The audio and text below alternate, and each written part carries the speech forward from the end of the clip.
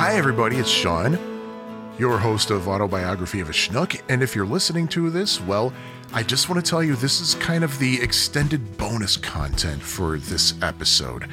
If you already listened to the main episode, Chapter 32, then what you're about to hear is an extended version of the Music for Schnooks segment, in which Lisa Ferg and I talk in great detail about our experience at Beatlefest, the fest for Beatles fans. There are some stories that we had to cut out, unfortunately. You're going to hear them here.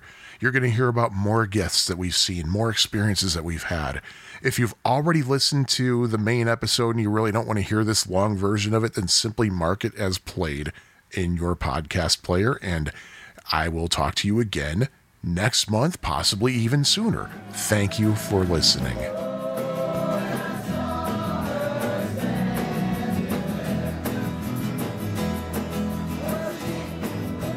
Now, what we have here on Autobiography of a Schnook is something pretty significant, something celebratory, something festive, because we now have every single person who is ever a guest on Autobiography of a Schnook together.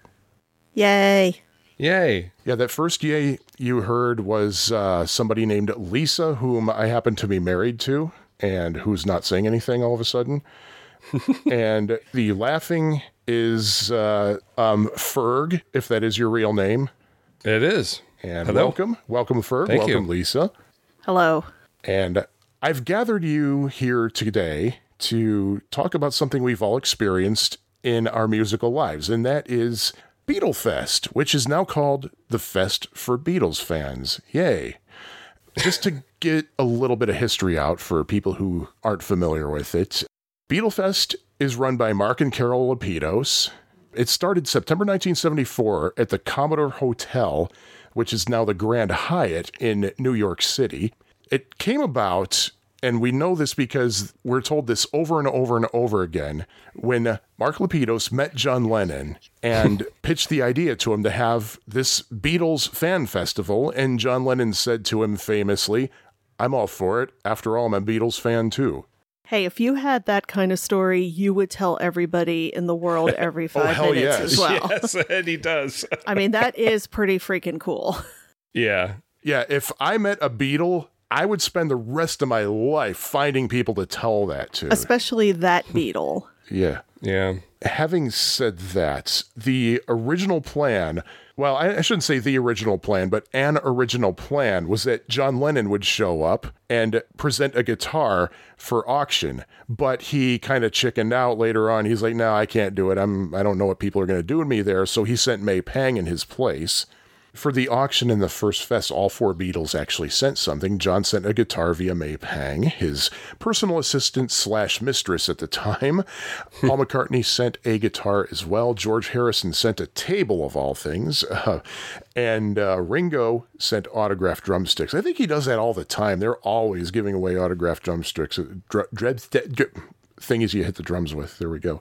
And not only did May Pang provide the guitar, but she also did some shopping on John's behalf in the marketplace. I think one of her big things was she bought up a lot of bootlegs because, well, John didn't have copies of those recordings that he himself made, and he wanted them. And also, I believe the photo that was used as the cover of the rock and roll album was a photo that May Pang purchased at Beatlefest. Yes.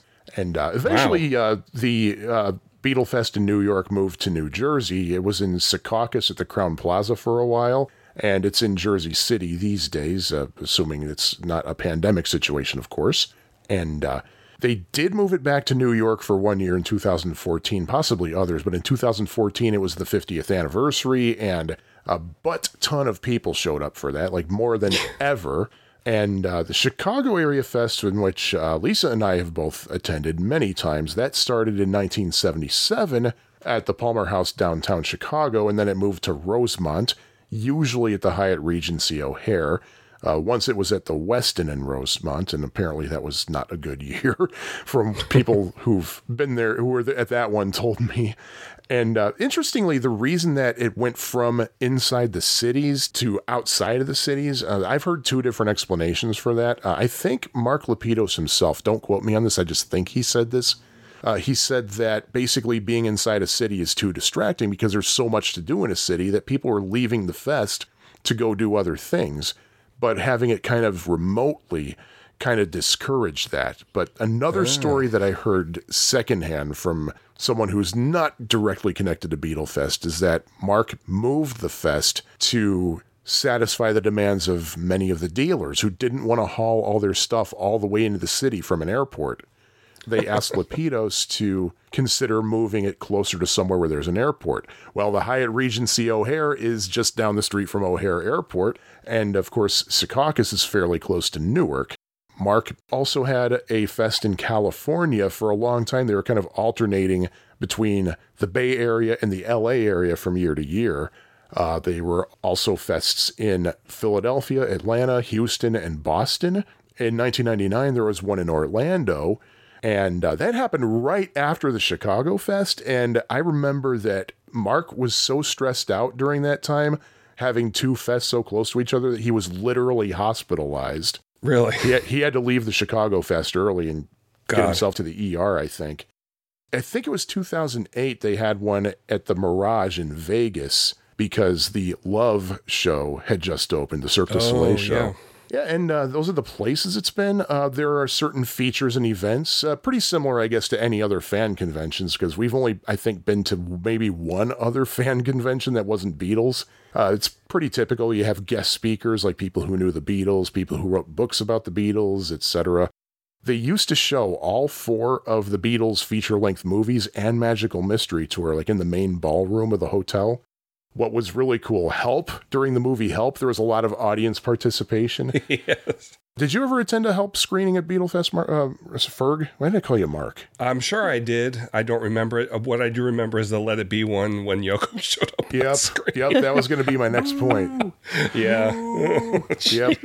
Every time Yoko was on the screen, that happened in Jersey, it happened in Chicago. Yeah. I was talking to somebody who was at the Jersey Fest in 1981 after John Lennon was murdered. And he said, out of respect, nobody booed Yoko, but the brief time that Linda was on screen, they booed her instead. Oh, God. So, yeah, and we have, we always met up with a bunch of friends of ours for the fest, and they would not, they're first generation fans, actually, and they did not want to watch Let It Be because they found it too depressing. So they'd leave the ballroom for Let It Be, and then they'd have some pizza.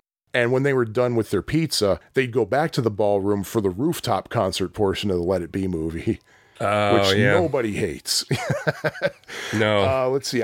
As I mentioned earlier, there's an auction. There's always an auction at the fest. I think Saturday and Sunday at the fest, they do auctions. There's an art contest. There's a room where you can record yourself doing karaoke, video or audio. There's an art contest. Marketplace where you can buy and sell anything Beatles or... well, anything really. There are people who don't even have Beatles stuff in there. Yeah. There's a house band called Liverpool, and they perform every night of the fest, and they also perform with any musical guests who show up. On Saturdays, they have what they call the Sound-Alike contest, which, from what I understand, started out in the early days actually as a real Sound-Alike contest, but it kind of evolved into just a single or duo group performance, like that didn't necessarily sound anything like the Beatles, but they still call it the Sound-Alike contest. We haven't been to that in a long time, the Sound-Alike contest at least, but when we were still going to the fest regularly, it was hosted by this guy, Martin Lewis. Have you experienced him, Ferg? Oh, your reaction tells me you have. Yeah, he's an experience. Yes. And we talk about this a lot, but what he was actually calling it himself actually made more sense, because every time he would introduce a Sound-Alike performer, he would say, for Ron Johnson of Jersey City, Beatle Opportunity Knocks. So why didn't they just call it Opportunity Knocks? And on Sunday, there was the Battle of the Beatle Bands, which was basically a whole band gets up, they perform a Beatles song, and it was a contest. There's, I think, a little bit more nowadays. There's a video room, or at least there used to be. I don't know if it's still there. It's basically what you think it is. It's a room where you go in and you watch videos. And now they have Beatles yoga, which I think one of the Lapidus daughters does that. Oh, the daughters used to help out a lot at the fest. Now they're like a lot more involved, I think. How old are they now? They gotta be. I think they graduated from college recently. Oh my God. Actually, they must have been older than that because they were like preteens when I started going in 1996. Yeah, they're definitely adults now, and I think they've taken on a lot of the programming and various work. They also have not just the Beatles yoga, but they have transcendental meditation now. Oh, that's cool. I think is pretty interesting and relevant. Yeah. And that's what the fest is about. In 2002, something that I noticed, and I think a lot of people noticed, is that the cover of the program that they hand out for the fest, it actually said Beatle Fest, the fest for Beatles fans, which to me sounded kind of redundant. Right. But it turns out that they were actually in the process of renaming the fest to the Fest for Beatles fans. We found out later that the reason for that was that Mark Lapidus had surrendered the trademark on the term Beatlefest over to Apple, the Beatles Corporation. Oh. And ever since that happened, like we noticed like a lot of big changes. Like now, the only movie you're going to get to watch in the ballroom is A Hard Day's Night. They don't show any of the other movies at all. Oh. Yeah, because that's the only movie that the Beatles and Apple don't actually own. It's still under, well, United Artists doesn't exist anymore, right? Like, I don't know. The ownership, whoever owns United Artists, it's probably Sony because they own everything. But yeah, the Beatles don't actually own the rights to that, so they can still show that without the Apple police showing up and beating everybody up. That's not what Mark told me when I emailed him and said, well, what happened to the other movies? Because there was no Yellow Submarine, there's no Magical Mystery Tour. And he responded and said, well, it's because we have so many great guests that speak in the ballroom that we just simply don't have time. And of course, when I responded and said, well, then why not change up the movies? Why not show Help one year or whatever? And no response. Yeah. Or why not show them in the video room? No response. Yeah, because, people would rather see like a guy who played for 5 minutes on Paul McCartney's record in 1982 than have a nice audience participation viewing of Let It Be. Yeah. Yeah. That's too bad. And also they put in some new restrictions on some of the vendors. Like they can't, if I heard correctly, like vendors are not allowed to sell any of the same things that Lapidus himself, like his company, sells. Really? Yeah.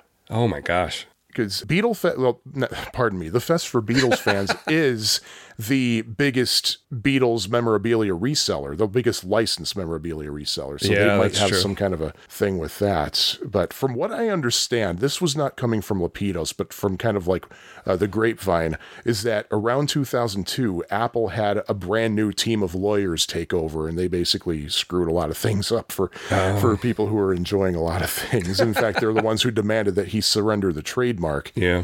For what I understand, Lapidus could have fought that and won easily, but he kind of took the high road and said, I'm not going to bite the hand that feeds me. Right. Yeah. Good point. So first thing I want to ask the both of you, Ferg, since you're like coming in from all the way from Delaware, I'll give you the courtesy first. What I want to know is, how did you first find out about Beatlefest and what made you start going? I don't know how I found out about it. I think maybe my dad found out about it, or we heard about it on maybe a radio station like NEW out of New York. Yeah. So I was 16, it was 86, and my dad said he would take us one day. I forget if it was Saturday or Sunday, but he took me and my friends Mark and Glenn, and we went in a little pickup truck with an open back, and the two of them were in the back on the turnpike. Oh, God. Well, once you get up to around exit 11 or so, the traffic doesn't move at all anyway, so you'd be perfectly safe. It was okay. Maybe the traffic was not too bad back then, but it was, for me, it was great. I was so much into the Beatles, and would get even more so the next year when the CDs started coming out. Oh, yeah. And it was pretty early, and it was just new, lots of new stuff. I don't think I had seen Magical Mystery Tour before then. Oh, really? Yeah. Just all the video room with all the bootleg videos I had never seen. In the ballroom, they would show videos. You couldn't go to YouTube back then. So they had like George Harrison videos from 77 and 78. Oh, yeah. All that kind of stuff that I'd never seen before. It was awesome. And just all the stuff in the sales room, it was a lot. It was a lot to take in all at once. That's why I kept going every year for a long time. Now, was that the Crowne Plaza at the time? No, that was at the Meadowlands Hilton. Oh, okay. I think it blew over in the Hurricane Sandy, if I'm not mistaken. Oh, God. Yeah. And Lisa, same question. What was the question? I forgot. How did you first find out about the fest? What got you into going? You. Oh. No, seriously, I live down at the shore where you never hear about anything. And I had no idea that Beatlefest was a thing that happened just about an hour away. I had never heard of it. Granted, I wasn't immersed in Beatles fandom. I really didn't participate in any online forums or subscribe to any fanzines. Well, I mean, I tried reading Rec Music Beatles, and that place is just... Ferg, do you know Rec Music Beatles? Yeah, I was on there. Yeah. Fuck you, Merrick. Yeah, I mean, that place was just, you picture a great big room with like graffiti on the walls and broken furniture and little fires and I mean, that was just a terrible place to be. And I tried joining the Maca L list, which is, I think, mainly run by women, like a women's Paul McCartney forum. Mm-hmm. And I think I unsubscribed about 10 minutes later because it was just horrible. Wow. And so I didn't really know like what was going on in the Beatle fan world. So I never heard of Beatlefest until I met Sean. You're welcome. So my first fest was 1998 when we were still having our long distance relationship, and I came out to Chicago to go to the fest with Sean. Oh, okay. For me, it was kind of weird because when I first found out about the fest, it was kind of accidentally because my brother subscribed to Rolling Stone. And I would just page through the issues from time to time, see if there's anything about the Beatles or the Monkees or something. And I was looking at the classified ads in the back, and there was this really tiny ad that just said something like, free Beatles catalog, call 1-800-BEATLES. I was like, okay. I know this was when I was either a freshman or a sophomore in high school, which would have been somewhere between fall of 88 and the spring of 1990. And the reason I know that is because I didn't want to call the number from home because I knew that there were some 800 numbers that would reroute you to a toll number. Oh, and I didn't want to hear my dad yell, oh, who the hell called this number? So I called from the payphone at my school and I said, hey, I'd like the catalog. And whoever answered the phone, it was probably Mark Lapidus, actually. Yeah, back then. Yeah, he said, great, what's your address? And so I got the thing, and it turned out to be Beatlefest. And I was like, ooh, this looks interesting. Oh, man, I'm never going to be able to afford this thing, though. Man, you probably got to stay at the hotel if you want to be able to really do anything. And admission and all that, how am I ever going to afford that? And when I was in college, I was talking to someone who was working at the college radio station with me, and she was talking about how she was going to Beatlefest. I said, oh, really? How?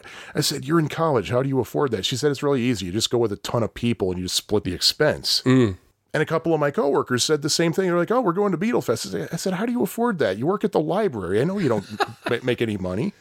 And they said the same thing. Oh, you just go with a whole bunch of people. You should join us sometime. And these are like 1 to 1.5 generation fans we're talking about too. So there's like a big age difference. Yeah. Now, wait a minute. It's not like it costs $1,000 a night to stay at the Hyatt. When you work at a library, it does. It's not that expensive to go. Yeah, I know. But hey, that's why in 1996, kind of as a graduation present to myself, I said, okay, I'll join you for this year. So you knew about it for 6 years? Yeah. Wow. I knew about it all that time before I actually went. And I gave in. And I had so much fun. Yeah. And that was like right around the time when I was really getting seriously into the Beach Boys. And I was thinking, oh, God, are the Beach Boys my favorite band now? And going to the fest, it was like, no, they're not. No, they're not. It turns out I ended up going to the fest. They call it the Chicago Fest, but it's really in Rosemont, right by O'Hare Airport. I've gone to everyone there between 1996 and 2008 inclusive, even when I lived in New Jersey. Oh, wow. And we've been back to that like every now and then since. We stopped going every year because we didn't like how things were turning out. There were things missing and just a lot of changes we didn't like. Really what killed it was the renovation of the hotel. Because part of the fun of going, even when we both lived in New Jersey, we would still make a summer trip out to Chicago, visit Sean's family for a couple days, spend some time downtown, and go to Beatlefest. And the Hyatt Regency O'Hare is a really, really beautiful hotel, probably from like circa 1970. And it had a big indoor pool. It had several really good restaurants, beautiful rooms, and just a nice layout, like lots of room where people could have jam sessions, people could sit and have conversations, a whole huge ballroom wing where they had all the events, plus rooms downstairs where they had things like the marketplace and autograph rooms. So it was like they could have all these events going on, and it still didn't feel like Beatlefest was on top of you because you still had plenty of room in the hotel. I think it was around 2008 or 9 that they did this massive renovation. They got rid of the pool and replaced it with a conference center. And the really great restaurant became this very hoity-toity, overpriced restaurant that was absolutely no fun. And they just took some of the rooms that were really good for Beatlefest events, like the Forum. They took that, like they replaced the Forum with a sports bar. And it was just like, it wasn't a great place to stay anymore. And they also did a ridiculous thing where in the guest rooms, they put refrigerators in, but they were stocked with sodas and snacks and things like that. And even when you checked in, they told you if you even so much as touched something that was inside the fridge, you would get charged for it. So it was like, it just didn't feel like a friendly, welcoming place to have a little trip in the summer. So that kind of ruined it for us too. That's true. Yeah. How did I forget about that? I don't know. Well, that's why I'm here to remind you. We've also been to the Jersey Fest. We went in 99 just because we really wanted to go. It's like, oh, we can't wait till August. That was in March, I think. And we didn't really care much for it in Jersey. It just, the vibe wasn't right. The hotel sucked. It did. Well, it's like I just said, how the Hyatt was very roomy and had lots of different spaces for events. It felt like the Crowne Plaza, everything was just crammed together. There was like, I mean, it was basically like being in New Jersey. You know, there's no room to move. There's too many people. I mean, the only plus about the Crowne Plaza, free parking. Yeah, that's true. You didn't have to pay for parking there. They had that nice big parking deck right there. That was nice. But aside from that, ugh. Yeah, we also went in 2002 because we felt we should in honor of George Harrison, who had just died a few months earlier. Oh, that's right. Yeah. And again, we didn't really have a good time. I don't know why, but we decided to go in 2005. I think we just went for that one day, right? Was that the time we met up with David? Yes, our friend David. I think it was because Mark Lewison was going to be there. Oh, that's right. And we didn't want to miss the chance to see him because we didn't want to just assume that he would be in Chicago as well. Yeah, because I don't think he was. So I think it was, we wanted to see Mark Lewison, and somehow we hooked up with our friend David, who lives in Connecticut and had never been to Beatlefest, but he was a Beatles fan from day one. We know him from the Beach Boys fan community, but he loves the Beatles as well. So he came out and met up with us for the day, and he had a blast. Beatles author Bruce Spicer, he always goes to these things. He delivers lectures. He usually has a book to pitch, and they're fantastic too. And just 5 minutes into Bruce Spicer's talk, it's the first thing we went to, David turned to us and said, if this was the only thing that Beatlefest was, I feel I already got my money's worth. I don't remember if it was that one or if it was the Chicago one that year, but we were looking through our pictures just to kind of jog our memories to prepare for this episode. And one of the pictures was they had at the fest that year a big wall that had like smoking cessation information. It's like, hey, because it was like, yeah, it just kind of punches you in the gut because, hey, that's probably what took George, you know? Yeah. Having said that, unless either of you two need to add anything onto this, we can move on to our next topic. Ooh. Okay. This time I'm going to start with Lisa just to change things up. Ooh. Favorite finds in the marketplace. What's one of your favorites? All right, the first one I'll mention, and this was something I never would have expected to have seen in the marketplace. I almost said Market Fest at Beatle Place. I never would have expected to see this, but there was a woman there by the name of Laura Sotu, and she made counted cross-stitch patterns related to the Beatles. And I've been doing counted cross stitch since I was 13. My aunt taught me back in like 1985. So seeing that just blew my mind. I mean, she had patterns that she designed herself. She tried many times over the years to get them officially licensed, and as of yet, she still hasn't. But I mean, they're beautifully done patterns, very easy to follow, color-coded, just absolutely ideal. She sold kits and also the individual, just the paper patterns, which that's what I bought because I already have so many supplies, I don't need the kit. And I've made a number of them over the years. I have probably the most difficult one is she did a pattern of the rubber sole cover. Ooh. With all kinds of shading and detail and blended needle where you take 2 strands of 2 different colors and stitch with them together to create an effect. There's the yellow submarine, the blue meanie, the Sgt. Pepper drumhead. You want me to put some pictures of this for the world to see? Sure. And something I'm really proud of, she just had the Beatles logo, and I made that, kind of taking that and adding my own design to it, putting the Union Jack behind it. So that's cool. That's something I'm very proud of. I only just got that. I made that years ago, but I only just got it framed maybe last year. That was such a great find. I think I still have a couple patterns that I've never stitched because every year I would buy several things from her. Like, she got to know my face after a while, and I even would send her pictures when I was finished because she loved sharing her customers' work. She also made a lot of Beatles jewelry that I bought a couple things like Beatles logo earrings, little yellow submarine earrings, lots of cool stuff. And she also has plenty of other designs of her own that she still sells, I believe, on eBay nowadays. But very cool, really nice person. So that was always something I looked forward to. She always greeted us with a hug, too. Yeah. That's awesome. How about you, Ferg? It's hard to remember specific things because it's been so long since I've been. But the one thing I remember was the Unsurpassed Masters CDs.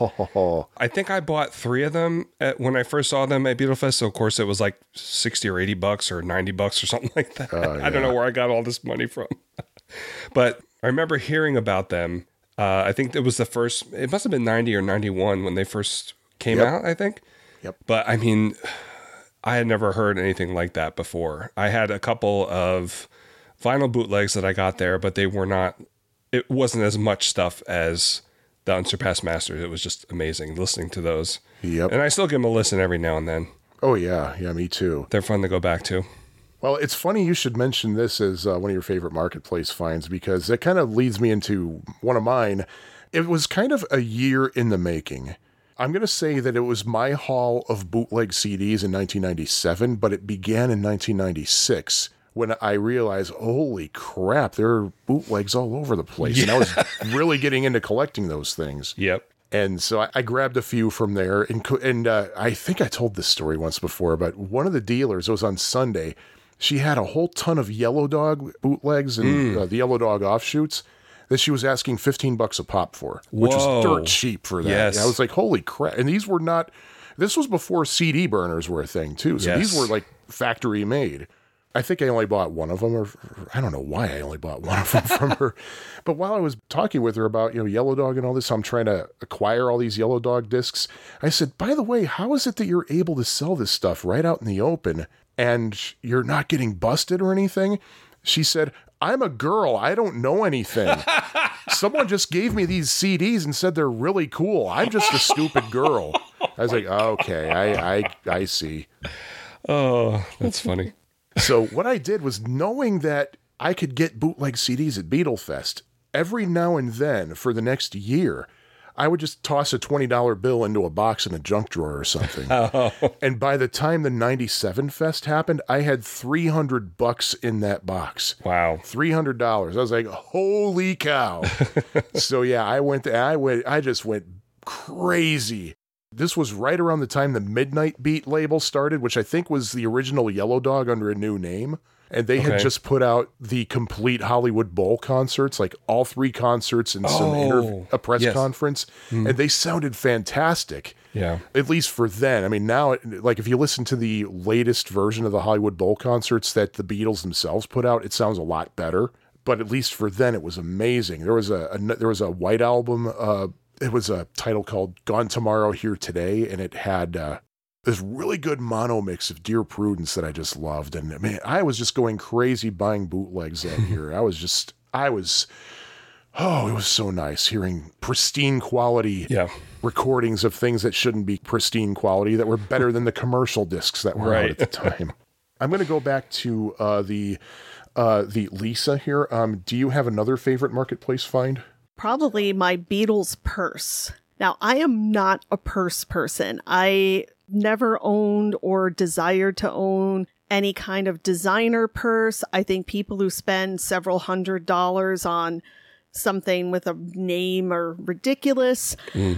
Usually for a purse, I go one of 2 ways. Either like a little backpack style bag that I can really put, not a huge backpack, but just like a little mini backpack that I can carry a lot of stuff in, or a little tiny crossbody, like if I'm wearing something that doesn't have pockets, just something where I can put my phone and keys and maybe a few other little things in. So I'm not big on purses, but this one, it's like if I'm going to be dressy for any reason and the backpack or the tiny purse won't do, this is what I use. It's a little black pocketbook that's got a photo, like a 1964 era photo screened on both sides, with one side that has a few little rhinestone embellishments on it. It's not any kind of name. I know there are other people who have it, so it's been mass produced to some extent, but there's no brand name or anything inside of it. So I don't know if it's just somebody who made it on their own and was able to make a lot of them. I think it cost probably no more than $30. I got that probably close to 20 years ago, and it's my go-to purse, and I love it, and I get a lot of compliments on it, and it's just great. So that's awesome. Again, another thing I didn't really expect to find, and it wasn't at the Beatle Festival. So haha to you, Mark Lapidus. Because, I never saw them sell a Beatles purse. Oh, good grief. One thing I do have to add to that. One person you got complimented on, or who complimented you on that, we were leaving the Beacon Theater in November of 2006 after a Brian Wilson show. There was a guy walked by who said, "Hey, I love that purse. Hey, here's a button from the band I'm in." And it said Fab Faux, F-A-U-X, which is a well-known Beatles cover band. Yeah. And after he left, I realized that was Will Lee from the CBS Orchestra. Yeah, from David Letterman's band. Yeah. It's like, whoa. And I still have that button somewhere. It's got little pair of Beatle boots and their, Fab Faux name. Yeah, I totally forgot about that. Yeah. How about you, Ferg? Do you have another favorite purchase? It must have been on Rec Music Beatles where I found out that in the late 80s when they were repressing the American albums, that some of them were repressed mistakenly in mono. Oh, really? So I went to, it was Beatles 6 for certain. That's the one I heard about, but apparently there's other ones. So I went to my local record store and actually bought one. I think it had the rainbow label on it, the black rainbow. And it was indeed mono. So I figured, well, I don't have too many of the mono versions of the album. So I decided that one year I was going to go to Beatlefest and buy all of them. And this was early enough where I think the most expensive one was Revolver, and it was $8, and they were all in pretty good shape. So I was able to get almost all of the mono albums. Now, were they really truly mono, like the actual mono mixes, or were they the stereo mixes just folded down into mono? No, they were. It was definitely the mono mixes. It was like it was an old stamper or something that they pulled out by mistake. Oh, wow! Yeah, there were. I don't remember if there was any others besides Beatles 6. Yeah. Holy cow. Yeah, it's really cool. Well, I guess since you're talking about records, my next one should be about records too. See, Ferg and I have themes going on here. It's not so much that the find itself is necessarily favorites, but the memory of it. Mm-hmm. A friend of ours that we met literally the day before I moved to New Jersey in 1998, our friend Dan, he runs an art gallery in downtown Chicago. And we knew him from online Beach Boys forums, and we met him in person the day before I moved to New Jersey. And when we'd come back out for Beatlefest, he would join us. He'd meet up with us and borrow somebody's wristband so he could get in and everything. Mm-hmm. And one year when he was with us, we were browsing through the records in the marketplace, and we found this weird Taiwanese Beach Boys compilation on red vinyl. And it had lyrics included. It had a lyric sheet that was obviously transcribed by ear by someone who didn't really have a fluent grasp of English. And we were looking at these lyrics and we were like in hysterics. In fact, let me see. Let me do a quick...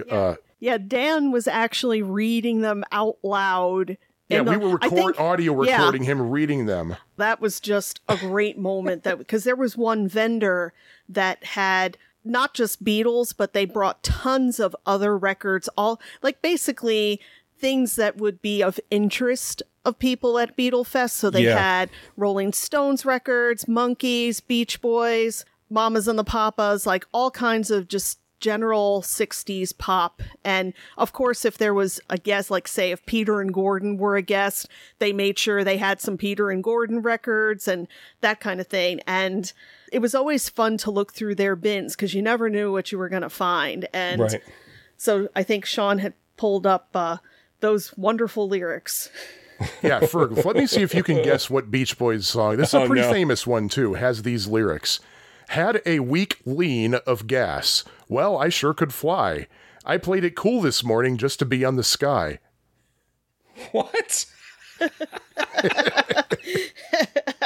Should I tell him what's on there? Had a weak lean of gas. Well, I sure could fly. I played it cool this morning just to be on the sky. Oh my gosh.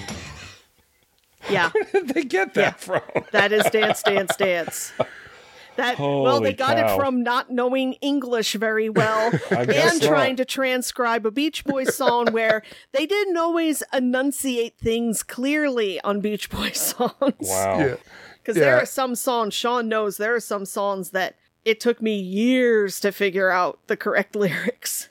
Oh my goodness. Yeah. And the dealer was giving us a dirty look too. So I felt bad. And like a year or two later when we went back, I actually bought it from him. Yeah, it was only like $6, I think. Yeah, it wasn't expensive, but it's like, hey, it's another colored vinyl in my collection.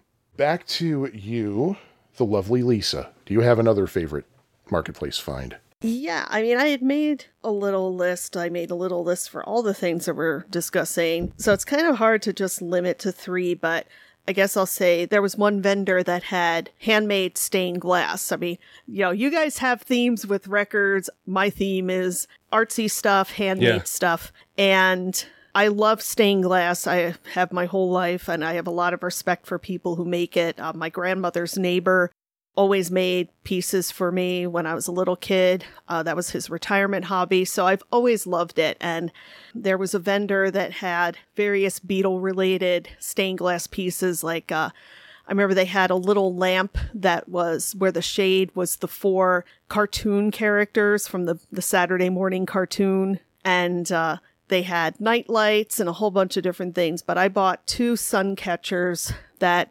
are still, they're in one of our living room windows. One is the Yellow Submarine and the other is Glovey from Yellow Submarine. And they're just beautifully made. And that was another real find that I cherish. That's awesome. How about you, Ferg? Do you have a third favorite? Yes. I think my favorite photo of John Lennon is the Richard Avedon one that's on the Love Songs cover. Oh, that was my first Beatles album. I don't know what it is about that picture, but I really love it. And I wanted to find a poster of it. So I went to Beatlefest because that's the only place I knew where I get posters of the Beatles, the specific pictures. And I did find one. And it's just a white poster with the picture in the middle. And it says John Lennon 1940-1980 on the bottom. And my wife, Sarah, had it framed for me. And it's hanging in our living room. And oh, awesome. For some reason, my nephew, how old is he now? 9. He is obsessed with the poster. And whenever we Skype with them, he always needs to see the poster. But it's my favorite picture, and it's one of those pictures where he's looking at you wherever you are in the room because he's looking straight at the camera. Yeah. Sometimes I just find myself looking at it, just staring at it. I don't know why, but I'm glad I found it. So, and glad that Sarah framed it for me. Oh, yeah. All right, so here we don't have a theme here because my third favorite marketplace find. This actually happens several times. It's not so. I don't know if I'd call it a find, but it's my favorite. One of my favorite purchases. Anytime a new Bruce Spicer book came out, because he was always there selling them. Yeah. The first year I saw him, I didn't buy his VJ book. I actually ended up getting that for with a gift card I got for Christmas. But lucky you. Yeah. Oh yeah. Yeah. Tell me about it. Let's see. I got the Capital books that came out. I got the solo books. These are like hardcover coffee table books, and they're like $50 a pop, but they are so worth it. They just such amazing information, and kind of became tradition. I'd go in the marketplace, and there's Bruce Spicer's table. I'd just walk up to him, and I'd say, "One, please." And he always he remembered us every year. So I don't think he ever knew our names, but he remembered us. He's like, "Oh, nice to see you again." And yeah, he's really nice. Yeah, but yeah, if you like the Beatles at all and you have not looked at a Bruce Spicer book, you have to. It's Beatle.net is the URL. I'll put that in the online bibliography at schnookpodcast.com. Yep. And he still puts out books like every time there's a new Beatles Super Deluxe edition, he has a tie-in book for it. Yep. And I think we're behind on those. Yeah. I think we missed one or two, but hopefully it's still available. But moving up to another favorite thing. Ferg, I'm going to start with you again this time, since I started with Lisa last time. Do you have a favorite guest who appeared at a fest? Yeah, I think my favorite out of everyone was probably Neil Innes. Oh. And I think he was at the last one I went to in 1996. And, he played songs from the Ruddles. This was before the second one came out, and they did all the whatever they did. But he was hilarious, and I just love him from the Ruddles. That's how I found out about him. I got a couple of his solo records. Then I found out he was involved with Python, which I didn't know. And he's really funny. He's very, very missed. Passed away. Yes. Was it this year or last year? I can't remember now. It was the end of I think it was December 30th of last year. Okay. 2019. But yeah, he was there. He was playing solo. Played some Bonzo stuff, played some Ruddle stuff, and he was at the side of the stage getting ready to go on. So I just figured, well, I'm brash in my early 20s, so I just walked up to him with my Ruddles album and asked him to sign it, and then all these other people started gathering around. So he was late getting on stage, but he was really good. And that year, Archaeology came out, I think, later that year or the next year. No, it was 96, yeah. Yeah, he played Shangri-La there, so of course, what's his name had to sing along with him. But I think they were pretty good friends, actually. Martin Lewis. Martin Lewis, yeah. I tried to block him out. Yeah, because Martin Lewis is listed as the executive producer on Archaeology, I think. Yeah, but I was so happy that I got to see him. Yeah. Oh yeah, definitely. Neil, one of my favorite Neil memories was, I know he had done this at an earlier appearance, but the last time we went to Beatlefest, which I think was 2017, was it? When we went to the Chicago Fest? So. To either 2017 or 2018, we went to the fest out here. And I got video of this too, where somebody had asked him to perform the Brave Sir Robin song from Holy Grail, which of course he did. And everybody went crazy. Yeah, that's awesome. Yeah, he's a great guy. We had another friend we have a lot of friends in the Beach Boys fan community, another Beach Boys friend. She lives in Maryland, and she would come out with several friends whenever Neil was at the Chicago Beatle Fest. And through the Neil Innes fandom, they got to know him personally. Like, they would always meet up with him for dinner and hang out with him. We called them the Innes crowd. But yeah, it was always nice when Neil was going to be at the Chicago Beatle Fest, because we knew we'd get to see Christine, who we normally only saw at Brian Wilson shows. All right, well, I got one to trump both of yous. The Ruddles. When the three of them were there? Yeah, Dirk McQuickley did not show up for that, but no. But yeah, in '97, because of Archaeology, they were there. They had a press conference in one of the rooms on Saturday night where people were just asking them questions, sometimes in character, sometimes out of character. I asked Barry whatever became of his, how he literally ended up being two hairdressers after the Ruddles. And he said something about how there was a customer who just suddenly went crazy, and he said, "It scarred me emotionally and physically." And somebody else asked, "Hey, I got a question for Neil Innes. Who's harder?" No, it was a question for Ricky Fataar. Actually, he said, "Who's harder to work with, Neil Innes or Mike Love?" And he said, "Bonnie Raitt." Because as we all know, Ricky Fataar was in the Beach Boys for several years in the early 70s. Yeah, and that was also the first time I actually met a Beach Boy, too, because I got his autograph. I found a 10-inch vinyl of the Shangri-La EP in the marketplace, and I was thrilled with that, because it's like, oh my God, my first 10-inch vinyl, and they all autographed it for me, and I can't find the damn thing. Because when Neil died, I was going to post a picture of that on the social media, and I can't find it. Oh, no. I mean, I have other things autographed by Neil, but this was autographed by all three of them. Oh. And they did a concert, of course, on Saturday nights. What was cool is I went back to the room just to put some stuff I bought down and just go back to the ballroom. And on the way to the hotel elevators, the Ruddles and I crossed paths. They said, "Hey, good question." That was cool. They remembered me. Yay. And they performed a concert that night. It was so cool. So cool. They did some of their classics. Of course, they did Cheese and Onions. You can't have any Ruddles perform without doing Cheese and Onions. And we saw Neil do that on his own, too, right? Oh, yeah. I love the picture that you have of Ricky Fataar when you saw him in the restaurant the morning you were checking out. And why don't you talk about the significance of that photo? Yeah, I was walking out on the way out of the hotel, and I see Ricky Fataar sitting at the table just having breakfast or something. And just really quickly, I said, "Hey, Ricky, can I get a picture of you?" And he said, "Okay, yeah, sure." And I was about to snap the picture, and he said, "Hold it." And then he held up the menu, which had a picture of 3 teacups on it. And he said, "Okay, now take the picture." Because, tea and biscuits. And we're not going to explain that for people who don't know what that means. Yeah, if you don't know what that means, watch The Ruddles. All you need is cash now. Just do it. Just don't argue. Yeah, it's under an hour, and it's a great watch. Yeah. Oh, and I also should note that you have seen Eric Idle in person. I have seen Eric Idle in person, just not with the rest of the Ruddles.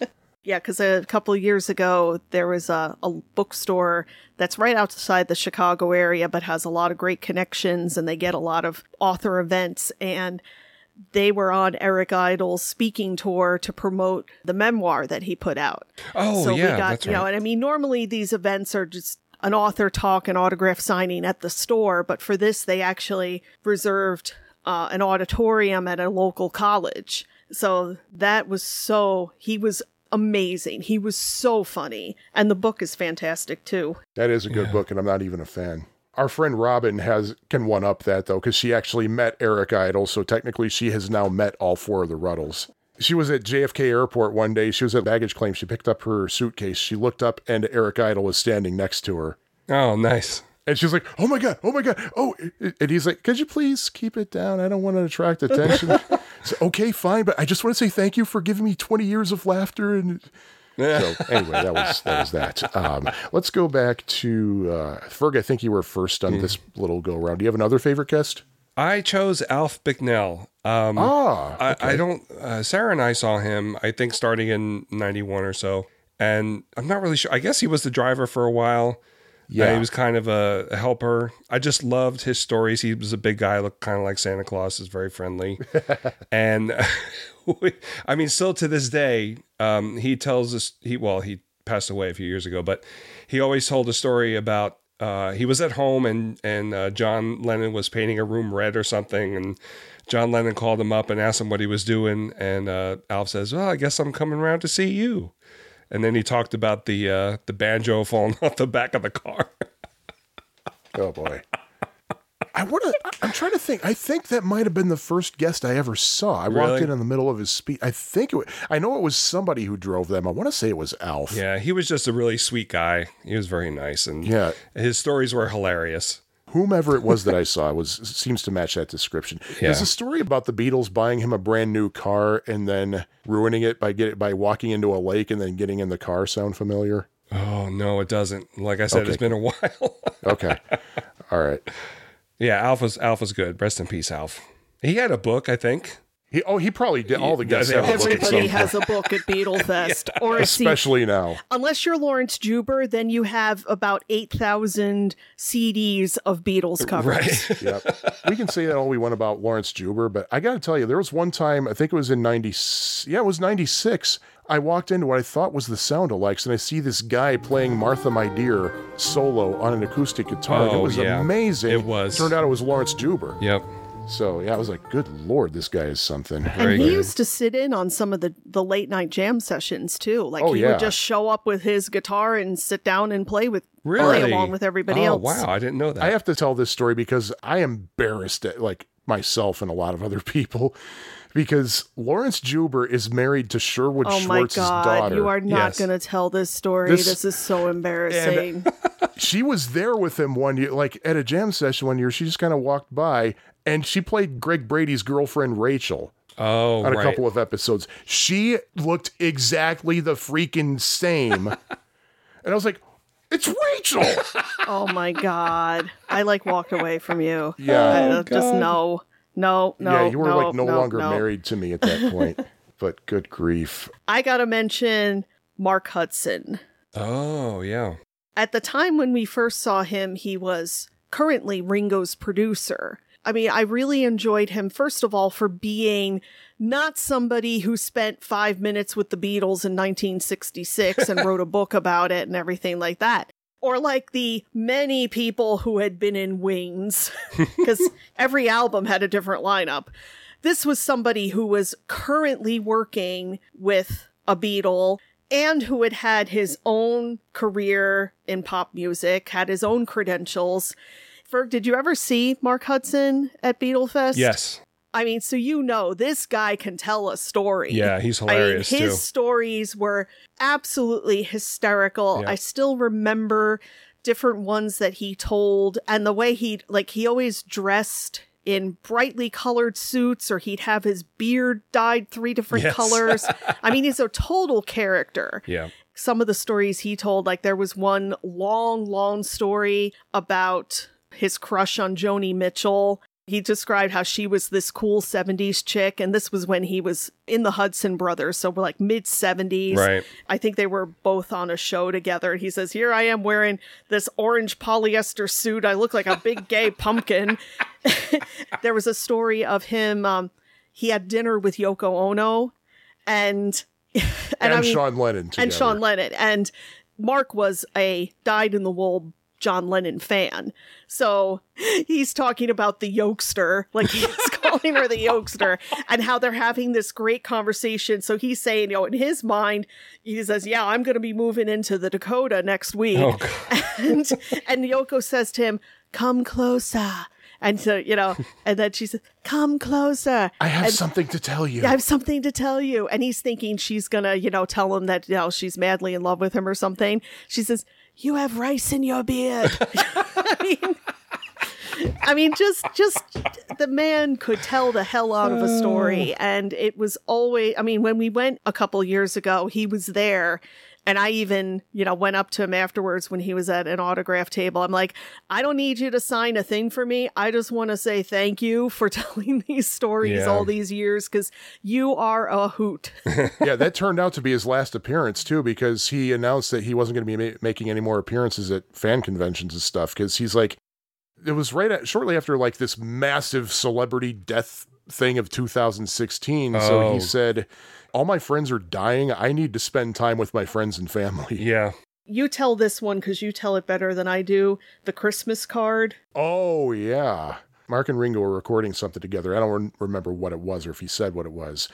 And Mark was laying down his background vocals. And Ringo kept stopping the tape. He said, stop sounding like Lennon. And he's like, I can't help it. That's my natural voice. I just naturally sound like John Lennon. And he kept interrupting the tape. Stop sounding like Lennon, you bastard. Oh, jeez. And it just got to the point where like Ringo's like, okay, let's just call it a day. We'll do this again tomorrow, see if we can get a better take. And Mark says, I'm so mad about this. I can't help it. It's not my fault. It's my voice. And he's walking back to his apartment and he passes this antique store and he sees a picture of John Lennon in the window that he never saw before. Wow. So he went in and he bought the picture. And when he went home, he wrote a little cartoon dialogue bubble on it that said, "Let him sound like me, you midget bastard." So he goes back to the studio the next day. He gets there early and puts it on Ringo's music stand in the studio. Ringo arrives, and Mark's kind of like, okay, should I be updating my resume now and sending it out? Really? Am I about to get fired? And he hears a voice coming from the studio, "Mark, get in here." And so he goes in, and there's Ringo just kind of standing there staring at this picture. And he says, "Mark, how did you know?" He said, "Huh? How did you know? I've never told this to anybody before, but every year, right up to the end, I would get Christmas cards from John that would say, 'Happy Christmas, you midget bastard.'" Oh my God. And he said Ringo started welling up, and he just said, "Give me a hug, you bastard." Oh my gosh. Yeah, he talked about how Ringo had several levels of bastard, like everywhere from friendly to really pissed off. Like, Yeah. the tone of voice kind of told you what level of bastard you were at. All right, so I guess it's my turn to talk about a favorite guest. So let me see. What favorite guest? All right, this is going to be weird because I honestly can't remember a darn thing in terms of actual content that was said when he spoke, but Victor Spinetti. Yes. Oh my God, he was amazing. I just remember when he was introduced, when he took the microphone before he even got into his thing, he just went into this like 10-minute like happy rant about how wonderful it is to get together and there's peace and love and harmony and everything. And then all of a sudden he's like, "Wait, what? Did somebody ask me something or something? Am I supposed to say something?" But yeah, he just really just got into it before he could even be asked a thing. And I just remember one thing that was pretty interesting. This was around, I don't remember what year this was, but when they turned the floor over to the audience to ask him questions, some girl got up and said, "Victor, I'm a bisexual Beatles fan." And he said, "So am I." He said, "Is it really necessary that we have to label ourselves like that? I mean, doesn't it just matter that we're Beatles fans? Does it matter that we're bisexual or whatever it was?" And this was like probably right around the time it started to not be this major shocking thing to tell people you weren't heterosexual. Yeah. So it was kind of a significant moment, I think. It's kind of brave of him to do that, especially if it was late 90s, early 2000s. It was still a big stigma for that stuff. This would have been like early 2000s, I think. That's awesome. I guess the best way to describe him is you just wanted to run up to the stage and give him a big hug because of just how he came across, the things that he said. And I was just so happy that we had that opportunity. Yep. Yeah, I love the story he told about when he was sick. I forget which movie said it was on. Oh, yeah. George Harrison, "I've come to plump your pillows." I remember that now. You remember what Paul said to him? No, I don't. He opened the door into Victor's room and said, "Is it catchy?" Oh, that's right. He said, "Yeah." He's like, "Okay." And then he closed the door and he's like, "I never saw him again after." Okay. Ferg, do you have another favorite guest?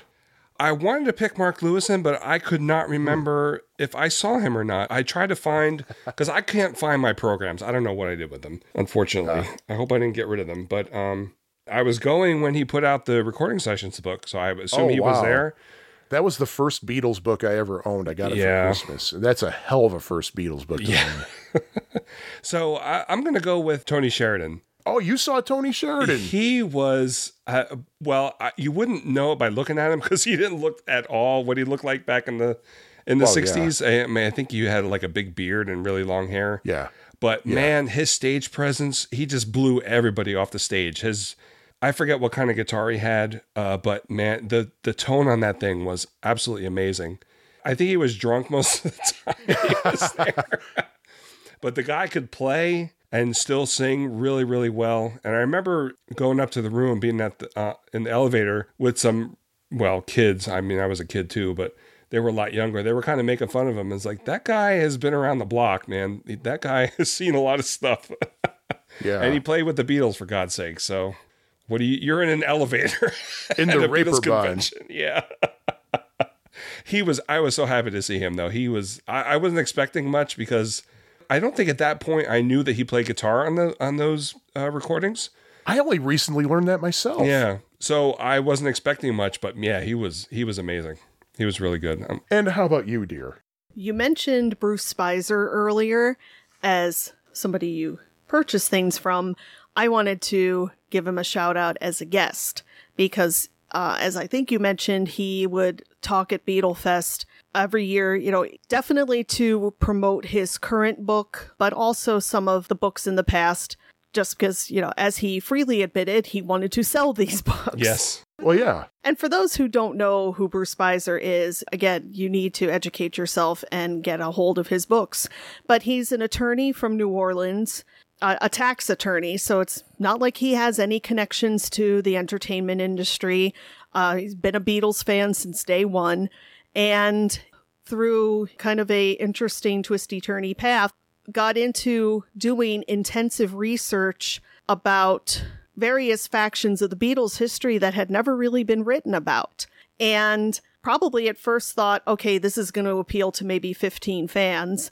But it turned out that his books were so well-researched and well-written that even people at Capitol Records have copies of his books. Like, his books have become tremendous reference material and resources where he talks about different releases, variations in album covers and labels, and why things are the way they are. Like, the first story he told was about the whole history with VJ Records and the other associated, well, later on he talked about the other things, like why was She Loves You put out on, was it Swan? Swan, yeah. And, what is Tolly? Where did that label come from? Like, all these weird little random releases of Beatles material before Capitol took over everything. The talks that he put together, he always had a slideshow that would be up on the big screen of various, to go along with things that he talked about. And sometimes he even would have a few little props. I mean, nothing gimmicky or cartoony, just kind of things to go along with what he was talking about, like, a green apple or something like that. Or he'd wear a Beatle wig. And, well, especially when he gave his talk about the Butcher cover, he actually wore a white lab coat, a black turtleneck, and a Beatle wig. But his talks were always very entertaining and very informative, and did an excellent job of promoting his books, and so that he wouldn't have to take them all back to New Orleans with him. But that was always something I really appreciated, even though I didn't personally care about all these label variations. His talks were so interesting that you always got something out of it. Some of his talks I saw several times, but he was always a must-see on our Beatlefest schedule. As for me, I do not know how to properly pronounce the last name because, well, I'm not German. Astrid Kircher. Yeah. Kircher. Astrid. Let's just call her Astrid. Kircher. Yes. It's Kircher. Who was among the Beatles' friends in Hamburg, Germany, back when they were in the leather jackets and cowboy boots phase of their career, and the fiancée of John Lennon's best friend, Stuart Sutcliffe. She was another one of these people you just wanted to run up to the stage and give her a big hug. Yeah. She was just an absolute sweetheart, and she had some great stories to tell. Not necessarily a story, but I remember during the Q&A session once, somebody asked her, what did Stuart smell like? And she thought about it for a second and she said, I would have to say he smelled like a garbage dump. Oh, jeez. And then she said, well, okay, maybe not necessarily a garbage dump, but things you would find at a garbage dump. But because he was always kind of looking for things to make art out of, like he would find a glass bottle or something and suddenly it became art in his mind. And, there was a story she was telling once about how this was in 1997. I think 97 was the best fest I've ever been to, partly because of the Ruddles, partly because of Astrid.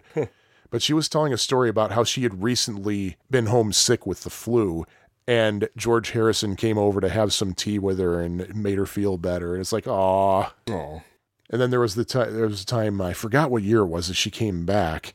This was after Stuart Sutcliffe had died and everything, and the Beatles were starting to kind of get a little bit of a boost in their careers. Things were starting to look up for them. And they were talking to Astrid, and George said, we're going to be bigger than the Shadows. And just the way that she quoted John Lennon's response to that, it was just priceless. She said, what do you mean the f***ing Shadows? We're going to be bigger than Elvis.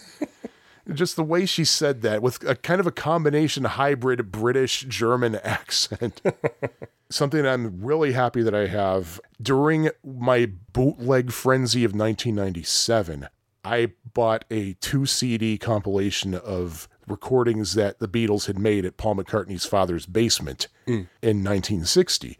Just these really raw recordings just made on a home tape player.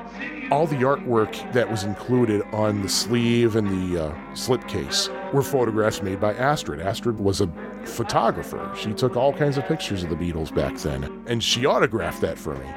Nice. And I'm glad that I have that. She just died not too long ago. Yeah, you're losing a lot of people. Yeah.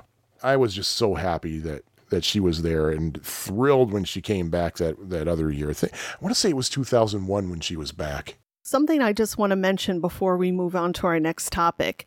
We've talked about a little bit about Martin Lewis, who was the MC for the New Jersey Fests and involved with the Chicago Fest. But I got to give a shout out to the host of the Chicago Fest pretty much for almost the entire time that we've had a Chicago Fest is Terry Hemmert. She's a DJ at the radio station WXRT here in Chicago, and kind of a rarity in that she has worked for the same station for pretty much her entire radio career since like 1972 or 73. She's a Beatles fan from day one, John fan, and she went to the first Beatle Fest in 1977 and had an absolute blast, just went as a guest.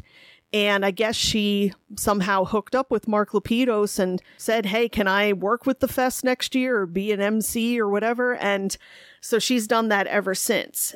The great thing about her is having been in radio and having met so many people over the years and doing the work that she does, there is not a thing about her that is jaded. She is as fangirly as you could ever imagine. It's just great to see her. She's a lot of fun and very sweet. And she kind of treats Beatlefest like it's camp. Like she'll, on Saturday morning, she'll say, good morning, campers. And everybody yells back, good morning, Ranger Terry. And she'll say, like on Saturday morning, she said, okay, who hasn't been to bed yet? And then Sunday morning, she'll say, okay, who ran out of money?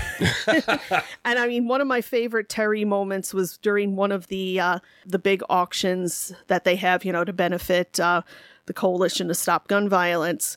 And this may have been a year that Astrid was a guest. One of the things they were auctioning off was an 8x10 of Astrid's photo of John Lennon from circa 1961 or 62.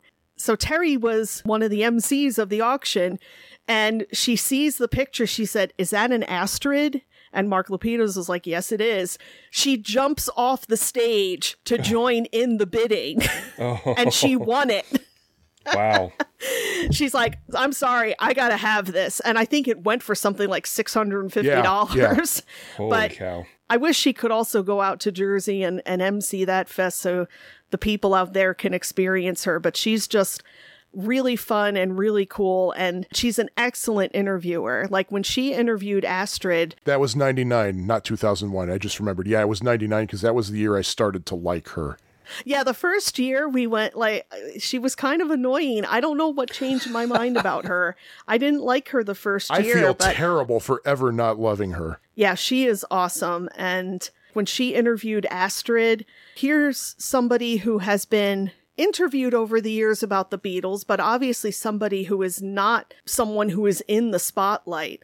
And I remember Terry had her chair very close to Astrid and was facing her and speaking in a very calm, quiet, conversational tone, like almost trying to set things up, and we're in this packed ballroom, but she was trying to make it as intimate as possible, obviously to put Astrid at ease.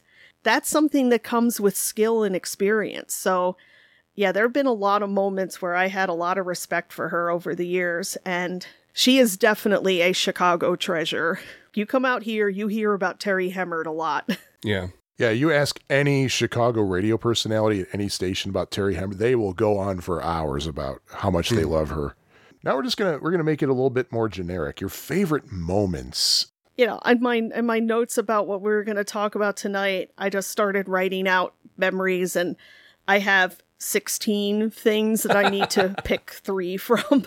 I will start with the one that is number one, the first one that comes to mind. And this was in August of 2001, which was just a great fest anyway. That was a really good one. I mean, that was where I think the entire weekend, and I am not exaggerating in the least, I think we maybe got a total of 8 hours sleep. Like, wow. We were at jam sessions all night and then would get a couple hours sleep, have brunch, and then get right back to it.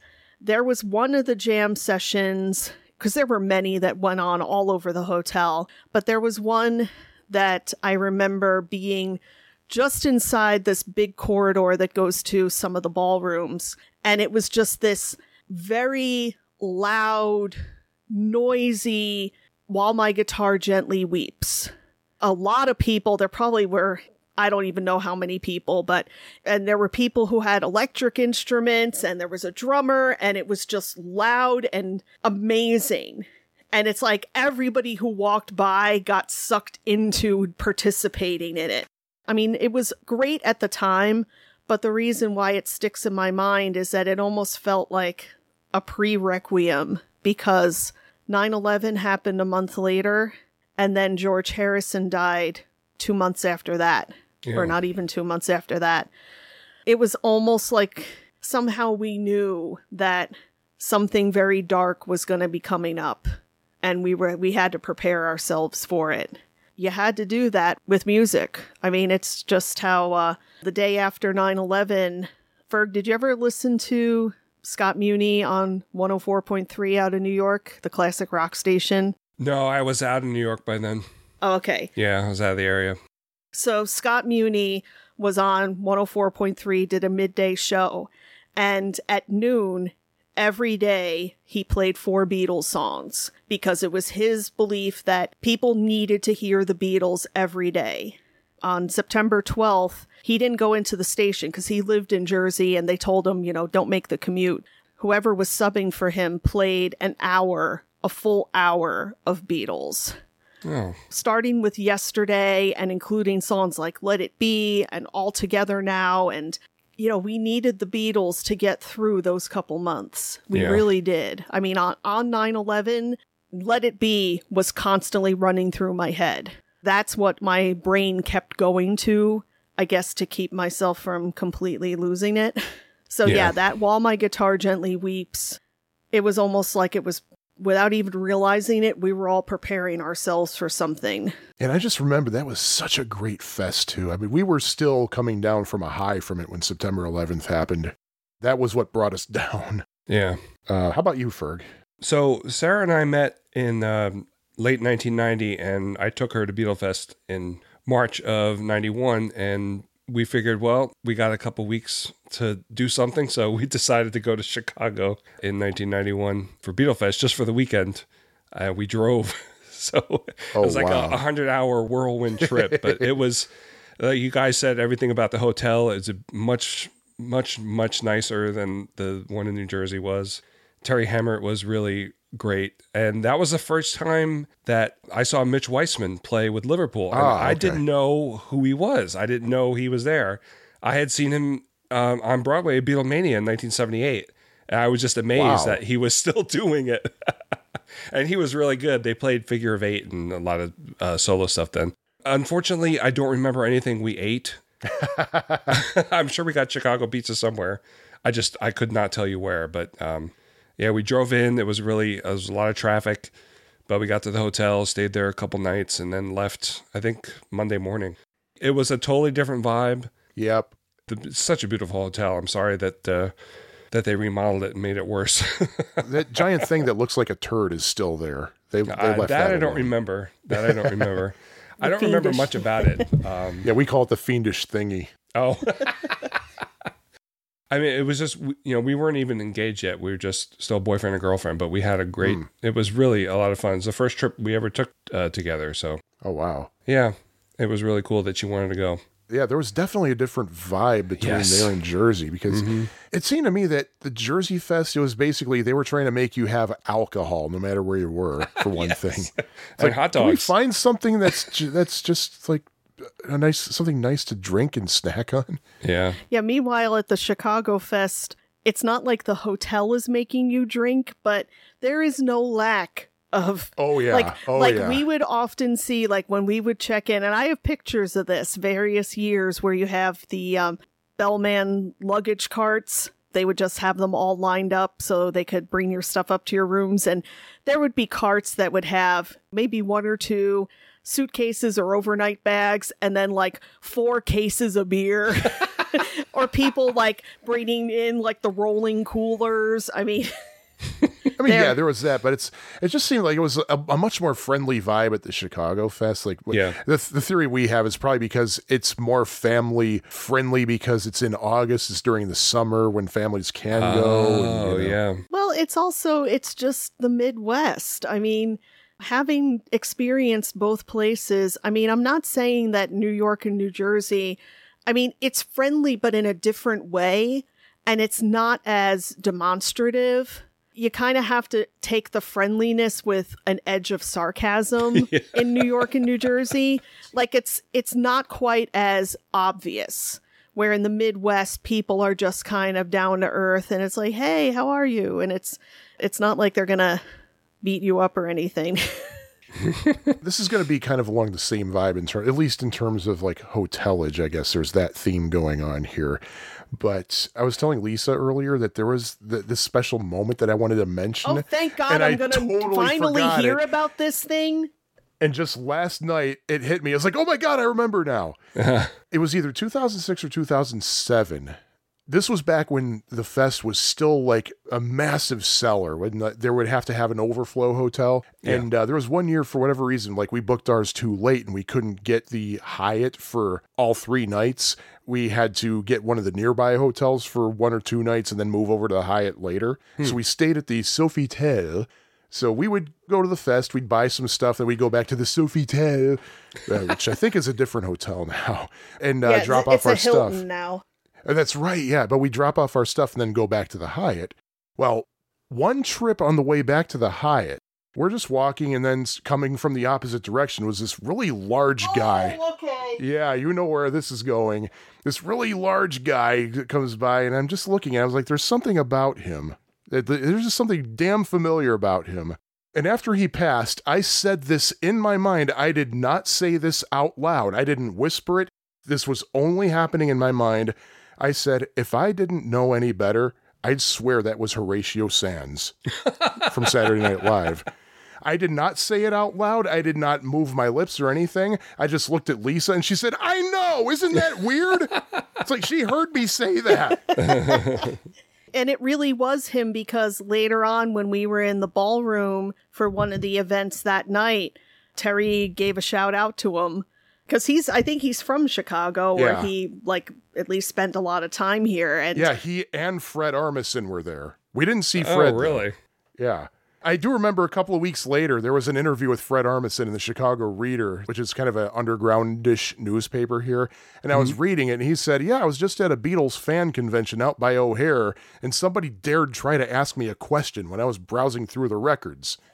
And I just looked at him and said, what the do you think you're doing? I'm looking at records. You want to ask me something? I mean, yeah, it's not really necessarily a directly Fest related thing, but man, that was just one of the weirdest things. And I just can never, I suddenly don't know where I'm going with that. I think we mentioned this as well earlier, but the sound-alike / Beatle opportunity knocks, not just the actual competition performances, but they had open auditions that would be on Saturday afternoon that anybody could go in and watch. So it's like you kind of got 2 shows. You got to see all the people auditioning, and then the 10 acts that they chose to be in the ballroom that night. And the auditions were in this room called the Forum, which was like a room that had like a little stage up front, and then a semicircle of steps going up, like risers that were big enough that you could have tables on, but they would just have rows of chairs. And it just had a very friendly, cozy vibe to it.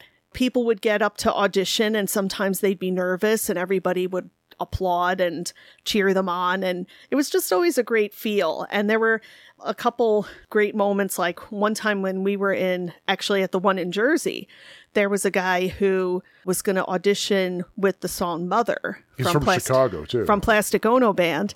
And the accompanist he was supposed to have ditched him.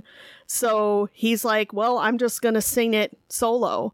Wow. And he started singing it a cappella. And everybody just kind of started like a little clap as a beat to kind of just help him. And then a guy went up and, did he play guitar or piano? Guitar. Yeah. A guy just jumped up on stage and started playing guitar to back him up. I don't think he was even on stage. I think he just played from the crowd. You know, that kind of feel. Or like one time there was a guy who sat down in Chicago, sat down at the piano, because they had a piano up on stage, and just started playing the beginning of Golden Slumbers. And everybody in the room was like, just because it sounded so good. Oh, and there was this really old guy named Johnny Michaels who came to Beatlefest every year. This guy had to have been like in his 70s or 80s. Wow. And he wanted to audition with the song I Need You. And Martin Lewis always ran these auditions. So he said, is there anybody who can accompany me? So Martin Lewis was like, does anybody have a guitar who knows I Need You? And as I like to say, that would be like being at a gynecology convention asking if anybody knows how to deliver a baby. This guy, Eric, who was very well known at the fest, jumps up on stage right away and played along with him. But there were just some great performances, just because it felt very informal, but yet the people who auditioned took it seriously. And it was also kind of almost anything goes. You know, like there was a guy one year, his performance was doing a dramatic reading from In His Own Right. Wow. So it wasn't a musical performance. He got up and did a dramatic reading of John's poem. That's crazy. And there was this guy, Big D, who was, you know, as Martin Lewis always said, was from Vincennes, Indiana. This big, big guy with a 12-string acoustic guitar. And this guy was like a master of the guitar. But he played A Day in the Life, like almost like classical guitar on a 12-string, like including the crescendos. And it's like, oh my God. His hand was just strumming, like going that crescendo, like strumming so fast. Wow. He had to do that twice. He did not break a string. Wow. But then at the jam session, an hour later, he broke like 3 strings in the first 5 minutes. And then there was a duo every year, a father and son, Derek and the Daddy-O. The Daddy-O always would, before they performed, he always would have to say how much being there meant to him and being able to share this with his son. And it was cool to just every year see Derek go from being, you know, a preteen to a teenager to a college student. And that is cool. Then there was Nate and Olivia. I think the first year we saw them was a brother and sister duo. Nate was probably 11 or 12 playing the bass, and his sister was a little bit younger than him. She sang. And the first year they performed Come Together with just bass and vocals, and they brought the house down. The last one I want to mention is Eric and Teresa. It was 2 people came out on stage completely covered in white sheets. And they did, it's from the wedding album, that John and Yoko thing. It's kind of like a takeoff on the John and Marcia thing, which I think was Mike Nichols and Elaine May or something. Yoko. Yoko! But it was like, Yoko, John. It turned out it was this guy, Eric, who had played guitar for Johnny Michaels, and Terry Hemmert. Like, I figured it out because that year, Terry was wearing Crocs that were like, and I think this was like when Crocs were first a thing. She was wearing like gray Crocs, and I could see them peeking out from underneath her sheet. So it's like they basically did like the bag thing. That's funny. But it was just, I mean, the Soundlikes were always just so much fun, and you never knew what you were going to get. It was just great variety, and I always preferred that far more than the Battle of the Bands. Well, then I have a bad memory for Lisa, because we played the Battle of the Bands a couple years in 87 and 88 when we were still in high school. My friend Mark, who I mentioned before, came with me in the first year, 86. We went back in 87. We had a 5-piece band, and it was really nerve-wracking playing in front of all those people. And then the guitarist for Liverpool at the time, what was his name? Jonathan Ripolo, I think was his name. He was sitting like front and center, in front of the stage watching everybody, and it was just absolutely nerve-wracking. But the first year we played Wait and Something, and it went over pretty well, but we didn't win. The second year we thought we had a lock because Mark and I were in the orchestra, and we brought some of our orchestra friends plus the orchestra teacher, and we did Eleanor Rigby. Wow. But we didn't win that year either. But it was a lot of fun doing it. Yeah, once in Jersey, we saw like this school swing band do a couple of tunes. They were amazing. Yeah, did they do like A Hard Day's Night from the movie? Like, Oh, that's awesome. I don't know. And they did like a swinging version of Norwegian Wood. And it was like, wow. I don't remember which year it was, but we were waiting outside the ballroom, and somebody was playing Cry for a Shadow. It was like, no, perfect. It was really, really cool. Yeah, some people I'm going to mention later, we heard them do it one year too. Yeah, and to be fair, Ferg, I mean, I just liked the sound-alikes better. Not saying that the Battle of the Bands, I mean, some years it actually did kind of suck, but there were some years there were some pretty amazing performances, and there was one that, in retrospect, I think it was in 98, but we didn't go to watch the Battle of the Bands. There was a group that did Mull of Kintyre with a bagpiper. That was sound-alikes, actually. Oh, it was? Yeah. Wait, how would they be able to do that? How would they have... Or was it just a guy playing the guitar or something? You only need a guitar, really. Okay. But yeah, like the bagpipe player came in from the back of the ballroom and people just like in full went dress. Berserk. That's awesome. Yeah, some years it was, oh God, it was so bad. People they didn't know how to play sometimes, and it was nerve-wracking too because being in New Jersey, everybody's so friendly and everything. Like you said. You would get on stage and you had to use their equipment except for the instruments. Yeah. So you had to plug in. So the thing, after a minute, if you weren't playing, everybody would start yelling, plug and play. Yep. So that kind of got nerve-wracking. I think the last year that we did it was the last year they had bands do 2 songs because there were so many bands doing it. Oh, yeah. So they only did one after that.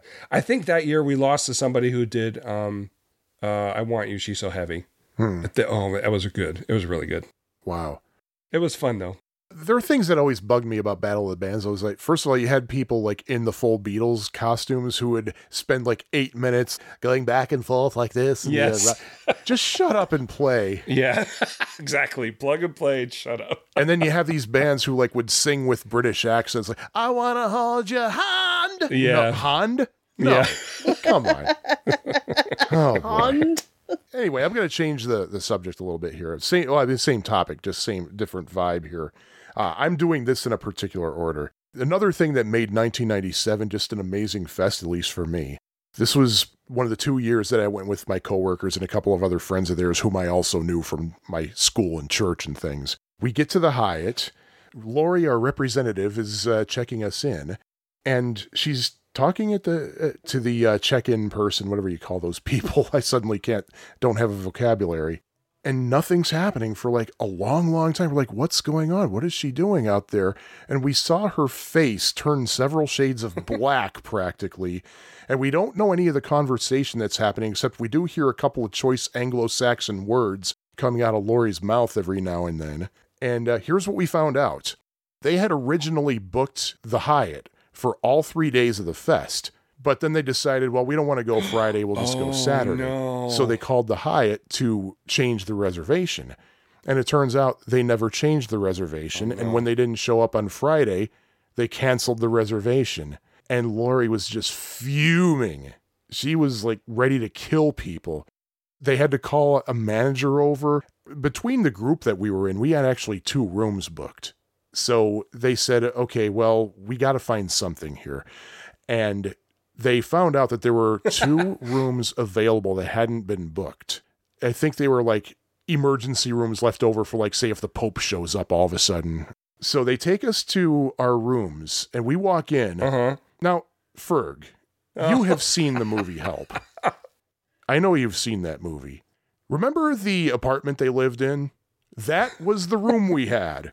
Wow. It was this mass. It was almost like, oh my God. It was like there was a bed in the ground, and it was like huge. It had a stereo system and everything. The only thing it didn't have was the organ coming up out of the ground. But other than that, it was the help apartment. Did it come with a gardener? I think there was a gardener. But yeah, we were like, holy sh. The other half of our group, their room wasn't quite as big and nice, but it was still pretty impressive. But and there we were in this huge honking room. Man, do we even want to go at anything now? Yeah, because there were couches and everything, and I think there were enough beds for everybody. And just to be fair, we traded rooms with the other group the next night, so they could also, have the. So yeah, that. Oh my goodness. I think I have a couple of pictures from there. Like there is a picture of me having my first Leinenkugels there. This is also another kind of combining some things into one, but the jam sessions, that kind of informal, people get together and start playing and more people join, and sometimes some of the Beatlefest guests join. Like there was one year where I even have a picture of this where we had George Harrison's sister Louise was a guest a couple years, and this guy who was the weatherman for Good Morning America at the time, his name was Tony Perkins. He came, I think he came one year just to attend and another year to actually do some segments for Good Morning America. So I have pictures of them dancing away at a jam session, and just the impromptu-ness and how you'd have people with different instruments, people of different ages. It was just like there was one year that we were at a jam session until it was getting light out. Wow. That may have been 2001. There was 2002. Oh, okay. There was a Beatles cover band from Puerto Rico called Jukebox. They call themselves Jukebox because they know everything. So they were playing every song that people wanted to hear all night long. But my favorite... Including the BBC stuff. And I mean, there are some songs that I'll hear and it makes me remember just good jam sessions. But my favorite jam session memory was from our first Beatlefest in 98. There were 2 battling jam sessions kind of in the same area.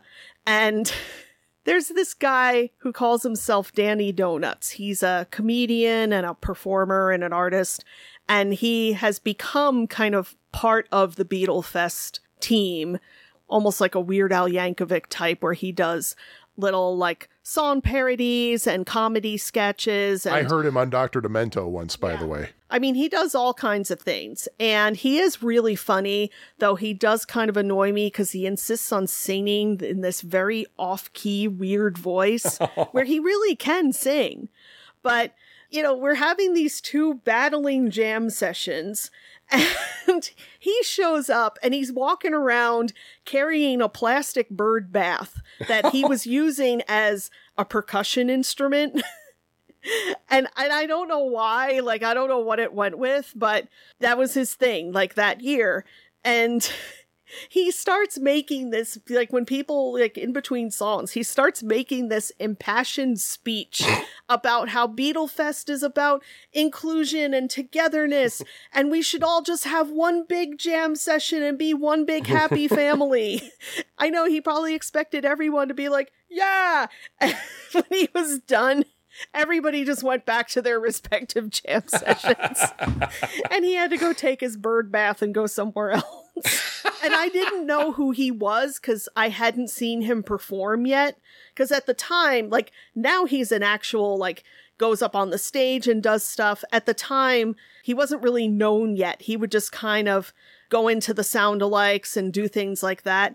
So I had no idea who he was. Like, who the hell is this guy with a bird bath? In his impassioned plea, he also offered to perform Lucy in Disguise as Linus. Yeah, that was like which he one did of in his... 96, but I wasn't there. I didn't see that. Wow. When you walk in, there's escalators going up to the second floor lobby, because the lobby is 2 stories. But then there's a set of stairs going down to the lower level meeting rooms and things like that. And there was a big space under those stairs. Oh, yes. Which was another jam session location. And like Yes. when you walked in the front doors of the Hyatt, you would hear the distant sounds of tambourines. Because there would be, you know, like there wasn't a lot of room under there. So it's not like people could have like electric guitars or drum sets or anything. So it was mostly just some acoustic guitars or ukuleles or something and tambourines. Yeah. So there was always a good time under there and a lot of beer.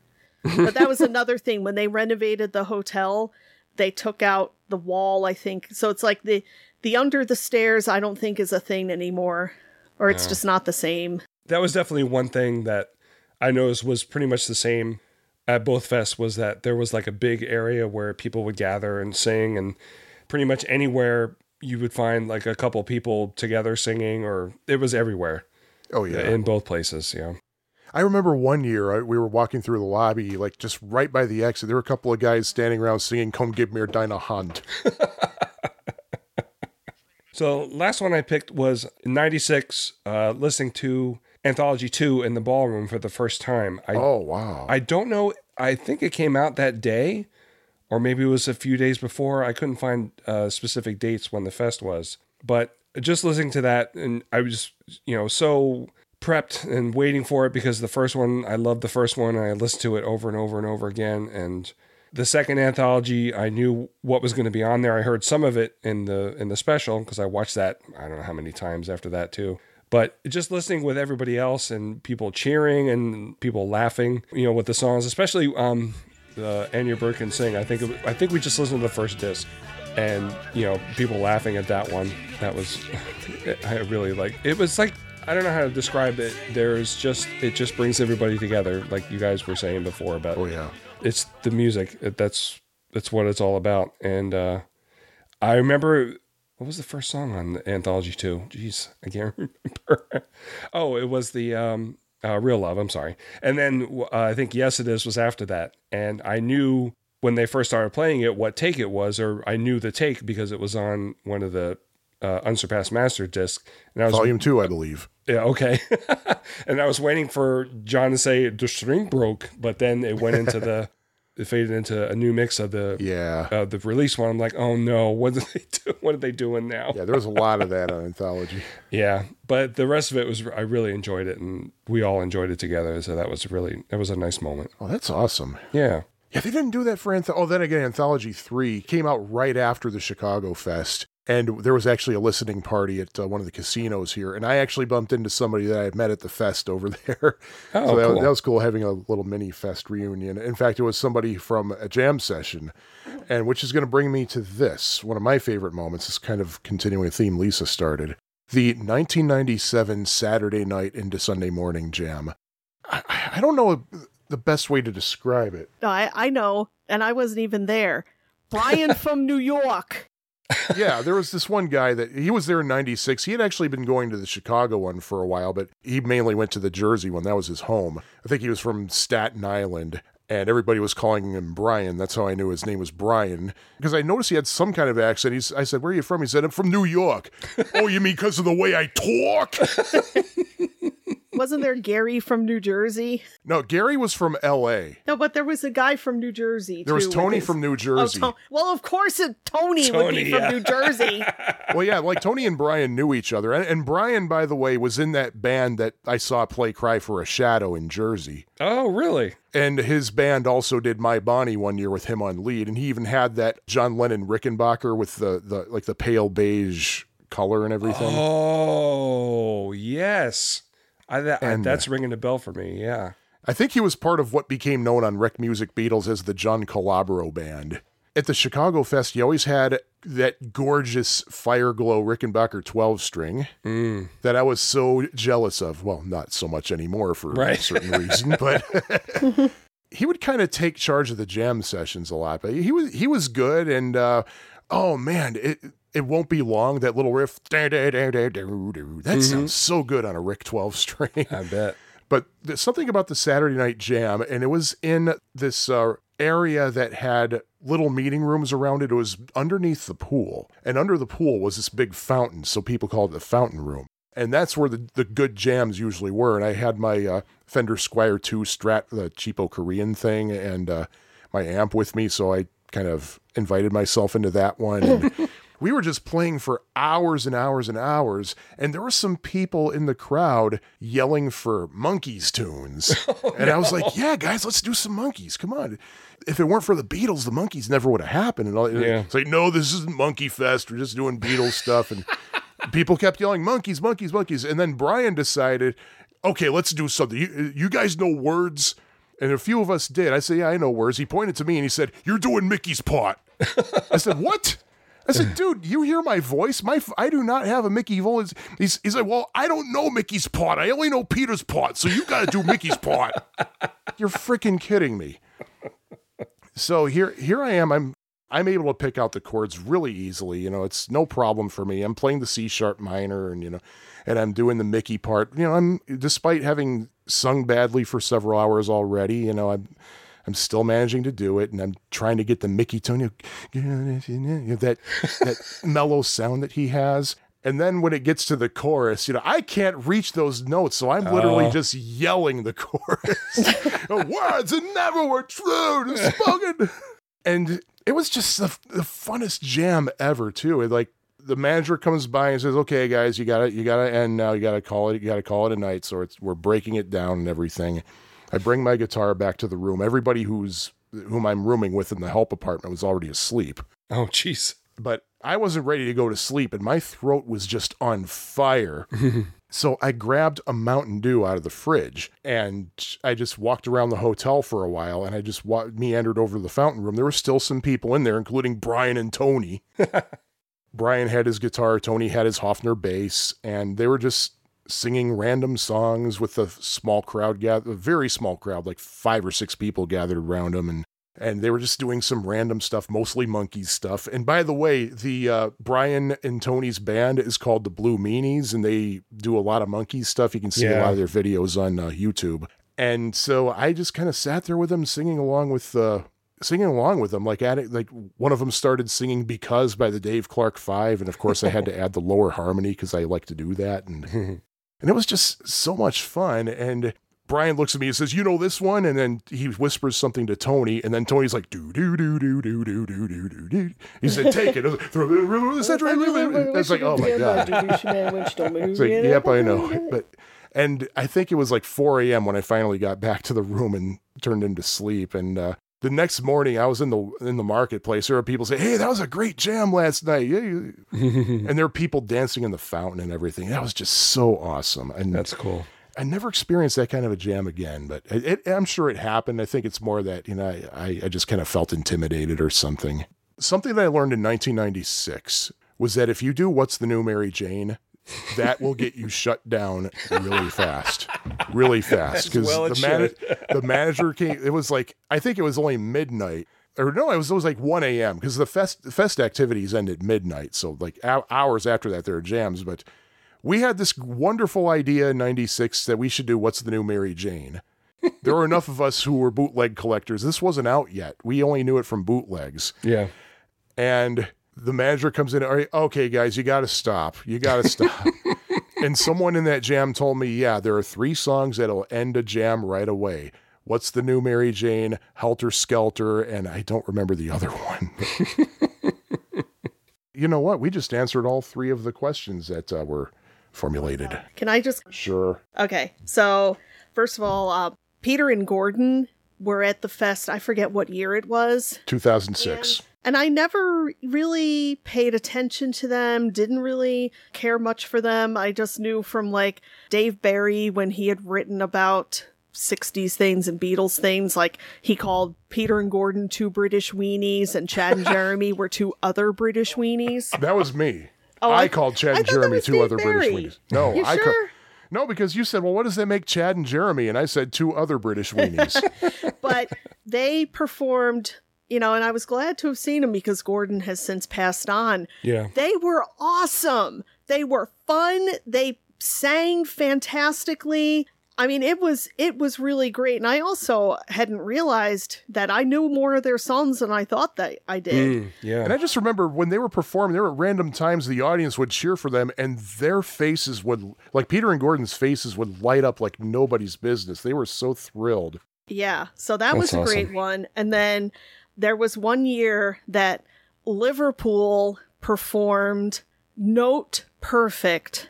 You Know My Name, Look Up the Number. Oh, man. That was I mean, 2006 they had too. every sound effect, every little thing. And I mean, the guy, the tall guy, I forget his name. Do you remember his name?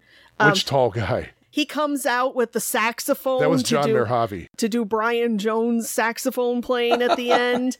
And the crooner guy put a little mustache on himself. Yeah, like when they did the... oh, and who's the keyboard guy? Oh, was Drew that Hill. Drew? Yeah. Yeah, Drew. At the end, he did the little, like, John's carrying on at the end, Yeah.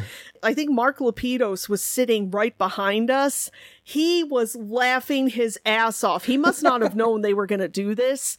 And it was perfect. Yeah, he was in hysterics. So that was great. And then I got to mention the year that Sean participated in the Battle of the Bands. Oh. Now, this is kind of a weird occurrence because for a brief time in 2003, 2004, I was a big fan of Clay Aiken from American Idol. I was caught by this insane fangirly bug and happened upon an internet forum that was made up of a lot of women like me, you know, women who were in their, like, say, late 20s through mid 40s, women who were professionals, who had college degrees, who were married and had kids and had all kinds of stuff going on in their lives, but yet they were bit by this bug. And we had this crazy, insane, fun year or two of meeting up at concerts and talking online and just going berserk over this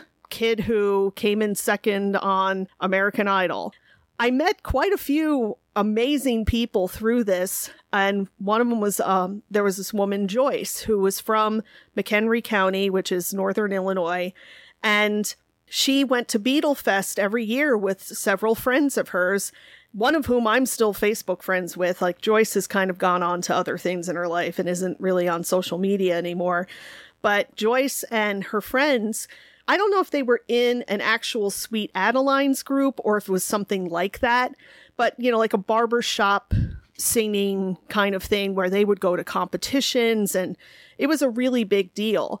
And there was one year that they wanted to be in Battle of the Bands with some other people and perform, oh, God, I Call Your Name. I Call Your Name, as it was done by the Mamas and the Papas. Oh, cool. And with Joyce singing Cass Elliott's part. And I don't remember how this all happened, but Sean ended up playing, was it bass for them? No, I had my acoustic 12 string. You volunteered me for that. That's right. I volunteered You volunteered him. me, and then you told me that you volunteered. Yes. So there were a couple, I mean, it was kind of cool and fun. Like, they called themselves the Apple Scruffs, and they had shirts made up with a little Apple Scruffs logo on the front, and on the back, we all could pick different names, like different types of apples.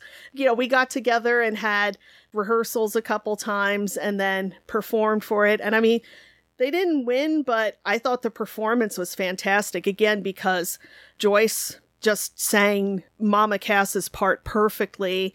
And her friends, Winona and Cassie, did the backup. I thought it was Carrie, whatever, did the backup perfectly. And it was just a lot of fun to just kind of be, I mean, yeah, I wasn't performing, but I still felt kind of part of it.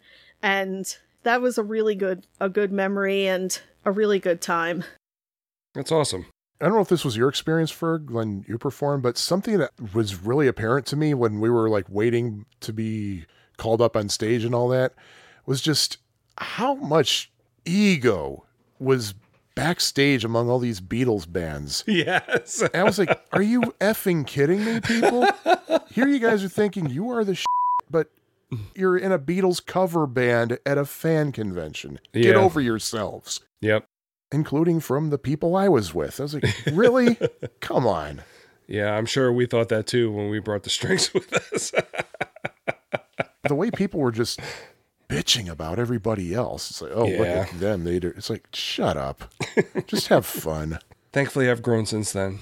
Can I tell a quick extracurricular Beetlefest thing I did? Absolutely. So, Please do. It's 1988. I just graduated from high school. I think it was either late August or early September. Mark Lapidus called me. I was like, Really? Why are you calling me? So apparently there was a show called People Are Talking. It was a talk show, obviously, 90-minute talk show that was on Channel 9, which was in Secaucus next to the hotel where Beetlefest took place. So I thought you were going to say next to a dump and a Yeah. swamp and everything else. Yep. Well, yeah. You know, next to where like the mob dumped the bodies. Yeah. Yeah. So they were going to do a segment on Albert Goldman's book, which was just God. out. So he called me and a bunch of other people in the area to be in the audience, just, to have Beetle people in the audience, Beetle people. To like And- throw fruit and Well, Albert Goldman wasn't actually there. They had Mark Lapidus, or Lapidos, as the Richard Bay called him. Richard Bay was the host. And Julia Baird was there. I remember that show. Yeah. Julia Baird was there, and Stephen Gaines. Oh my God. I remember there was a similar lineup what's that guy, the loudmouth guy? Oh, Morton Downey Jr. Morton Downey Jr. Yeah, like I think they had like Stephen Gaines on it, and they had like somebody put a copy of the Lennon book in a fish tank. So here's what I think about this book. I think that show was done out of Channel 9 too. Yes, it was. It was. Yeah, Yeah. that was Channel 9 was a good place for lots of loud yelling shows. Hey, we got that on our cable system here, and I remember the Crazy Eddie commercials. Oh, yeah. Yeah. But that was exciting. I was watching it yesterday. It was kind of embarrassing because I kept mugging for the camera. Oh my God, I gotta look for that. But it was cool that he called me. I was not expecting it, and I was like, yeah, I'll come. I'm not doing anything. I think it was like Monday or Tuesday morning or something like that. Is this Robert Ferguson? This Yeah. is Mark Lapidus. you want to be in a Beatles thing? Huh? We're doing a Beatles thing. That's why I'm calling you. Huh? No, the Mark Lapidus' thing ever is when he would call wristband numbers for door prizes. Oh, he was terrible at that. And he would just, like other people, like Terry would kind of have a list that she would already pick out. Like she would call like a number like it began with 0, one that began with 1, kind of have it be systematic, where Mark would always do the same stupid things. He would say 909, or I should maybe say 910 since that's the one after 909. It's like, dude, you do this every freaking year. Okay, we're looking for 314. 314. Well, no, nobody has 314. Oh, okay, 315. Silence. It was every single time. Dude, hand it over to somebody else. Yeah. Let somebody else pick numbers. But that was kind of the part of the appeal of Beetlefest, is that sort of family corniness that the Yeah. Lapidoses brought to the table. Yeah. Like it wasn't something very slick and I shouldn't say not professional, because I mean they did do a hell of a job, but it wasn't like it was something run by an event company or Yeah. like it was definitely a family and friends kind of effort. Yeah, for sure. One other thing I just want to tell. This was on my long list, but I think it was 2000. I think it was. Yeah, it had to be 2000.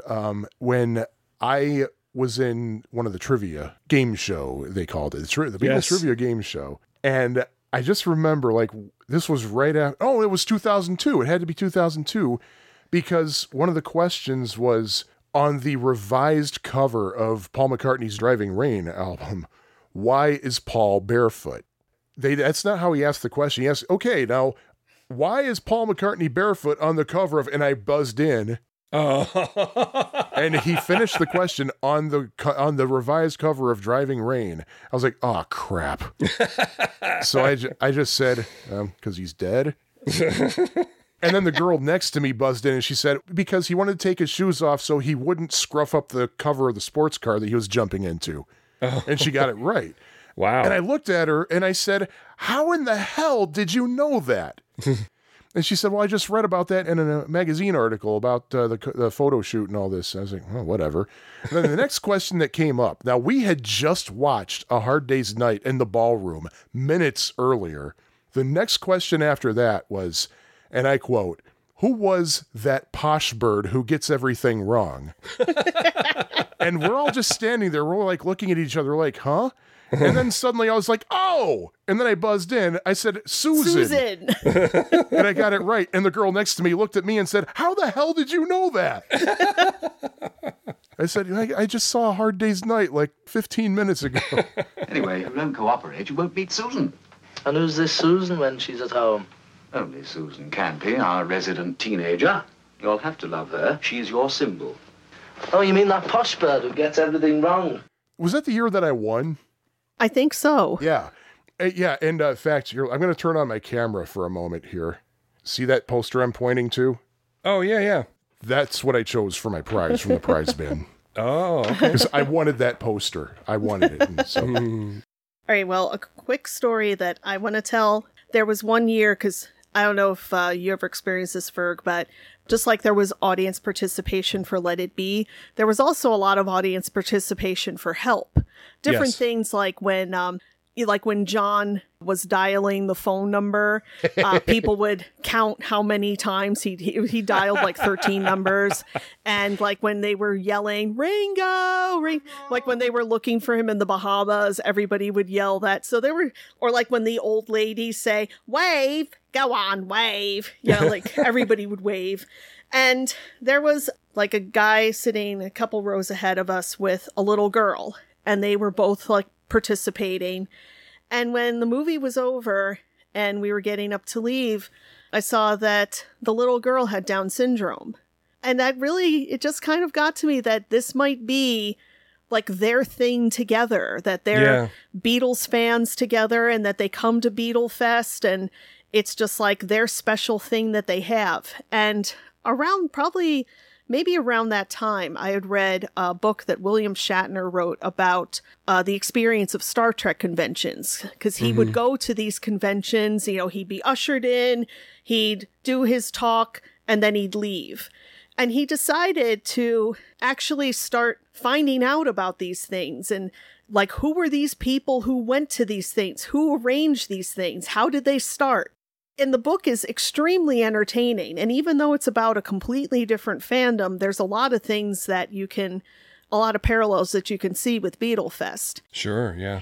And he learned so much because he was just assuming this is just a bunch of losers who live in their mom's basements.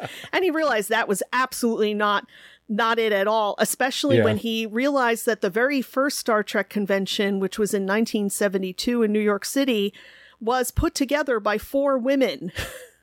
So that just kind of knocks out the male nerd stereotype right there. Right, yeah. And like 4 young women, they were all like maybe in their early 20s. So he talked about how at Star Trek conventions, like early on in the 70s and 80s, there were a lot of disabled people who would come because when Star Trek started being on like Channel 11, Channel 11 out of New York showed Star Trek 85 times a day. Yeah. When you had people who were disabled back then, before the Americans with Disabilities Act, before a lot of accessibility, before a lot of things happened, a lot of these people were homebound. And they would watch Star Trek and get into it or read science fiction because they had to entertain themselves at home because going out into the outside world wasn't accessible for a lot of people. Right. And that kind of opened up a whole new world for them, and they would come to the Star Trek conventions. And it's like you had people who were disabled, and maybe felt conspicuous in their real life because they were using crutches or in a wheelchair or had difficulties. But at a Star Trek convention, when you have people dressed up like Klingons and aliens and all kinds of stuff, a guy in a wheelchair doesn't stick out. Right, yeah. And how on the other end of the spectrum, you had people who were very shy and reserved in their real life, but they could come to a Star Trek convention and wear a costume and kind of be another person for a day and kind of bring themselves out of their shell. So that just kind of, even though at Beatlefest at that time, I think nowadays there might be more cosplay. Back when we went, you'd maybe see a guy in a Sgt. Pepper outfit or, a couple dressed like John and Yoko circa 1969 and in all white. But you didn't really see a lot of people dressed up. But I think it's still that same kind of vibe that, oh, yeah. You go to something like Beatlefest where you have that kind of thing in common. It's like everybody is welcome and nobody is different or weird or conspicuous. So that was kind of a nice thing to really think about. Any other final thoughts? One thing I just got to mention, because you were talking about Anthology 2, I can't let this conversation with Fur go by without a mention of ShopRite. Oh, good because when Anthology 2 came out, I think at that time releases were on Tuesdays. Yeah. Now this was before SoundScan, I think, really came into play, where retailers were really held to the release date, and if they sold a product before the release date, they would be penalized. Like, I think that happened probably sometime in the early 2000s, but obviously it wasn't a big deal in 1996, because when Anthology 2 was coming out, I was up, I think, visiting my boyfriend at Rutgers, and I had stopped off at the ShopRite in East Brunswick on the way up, and they had a whole display of Anthology 2, and this was like the Saturday before it was supposed to come out. Wow. I'm like, holy shit. So I'm like, yep, I'm buying it now. But yeah. So yeah, I don't think either ShopRite wasn't committed to it, like they didn't have SoundScan, or they just didn't care. Right. Or they didn't actually scan it in until that Tuesday. And man, you're bringing back some bad memories for me, because I remember Anthology 1 came out. I asked for it for Christmas, and it was so hard to wait until Christmas for it. When I'm watching like news stories, I got the first one. It's like, oh, shut up. And Anthology 2, I just went out and bought myself. Anthology 3, I mentioned before how that casino where they were having the listening. Oh, no, here's what it was. Breakfast with the Beatles, which was on WCKG at the time, hosted by Kitty Lowy. They were doing a remote broadcast at the Empress Casino in Joliet. And they were playing bits and pieces off Anthology 3 as a preview. So we're there. And when she was off the air, like Kitty Lowy would just ask some trivia questions. And I answered one of them correctly, just blindly guessing, because she said, what George Harrison song are these lyrics from? And nobody knew what the lyrics were from, so they were guessing every Beatles George Harrison song, like Don't Bother Me, because none of us had ever heard these lyrics, and I just guessed Blue Jay Way, and I got it right. Turns out it was from an unreleased verse, which is why nobody knew it. It was from, I think it was in the I Me Mine book. Okay. And the prize was Anthology 3. Oh, nice. Which they would ship to you. And they obviously didn't ship it until the release day. Oh, no. Just to make sure that I wouldn't get it early. Because it's like, it's Tuesday. I didn't get it till like Friday. I was like, oh. I know, boo freaking who. I had to wait 3 days, but still. Hey, I won something at a trivia contest once because I knew what Paul McCartney's middle name is. It's Paul. Like, people were guessing all kinds of weird things like Horatio and Buford and so. I'm like, it's Paul because his first name is James. And I'd never thought about it before. I just realized now, like, the prize that I got, this was at my hometown, which is Neptune, New Jersey. They had this little street festival right after Labor Day called Neptune Day. And I guess somebody from like a radio station was there giving away stuff. And what I won was a tote bag with promotional stuff from Budweiser. I was still in high school. I don't remember what year this was, but I was definitely still in high school because I never went to Neptune Day after I was done with high school, because then I was off at college and just doing other things, spending time in New York City and things like that. But yeah, I just realized I was like 16 and I got this tote bag of like a Budweiser beach towel and a Budweiser Frisbee and a can cooler and all. But that's how the 80s were, like, well, it didn't have the actual alcohol. No, but I'm saying nowadays they would never give an underage person Budweiser promotional stuff. Somebody would lose their over that. Hey, when I was But 17... in 1989, 1988, anything goes. Hey, when I was 17, like I won a call-in contest on WCFL in Morris, not the Chicago Federation of Labor station, but what the cheap facsimile of it. And it was a gift certificate to a bar and grill, and they actually wrote on it, "No alcoholic beverages." I'm just going to put my foot down and say we're ending it here. Okay. Mainly because it's like tomorrow in the Eastern time zone, and we got to take the dog out. Okay. So thank you both for being part of Autobiography of a Schnook. Thank you. Thank you. Well, thank you both, and I hope to talk to both of you again sometime. Seacrest out.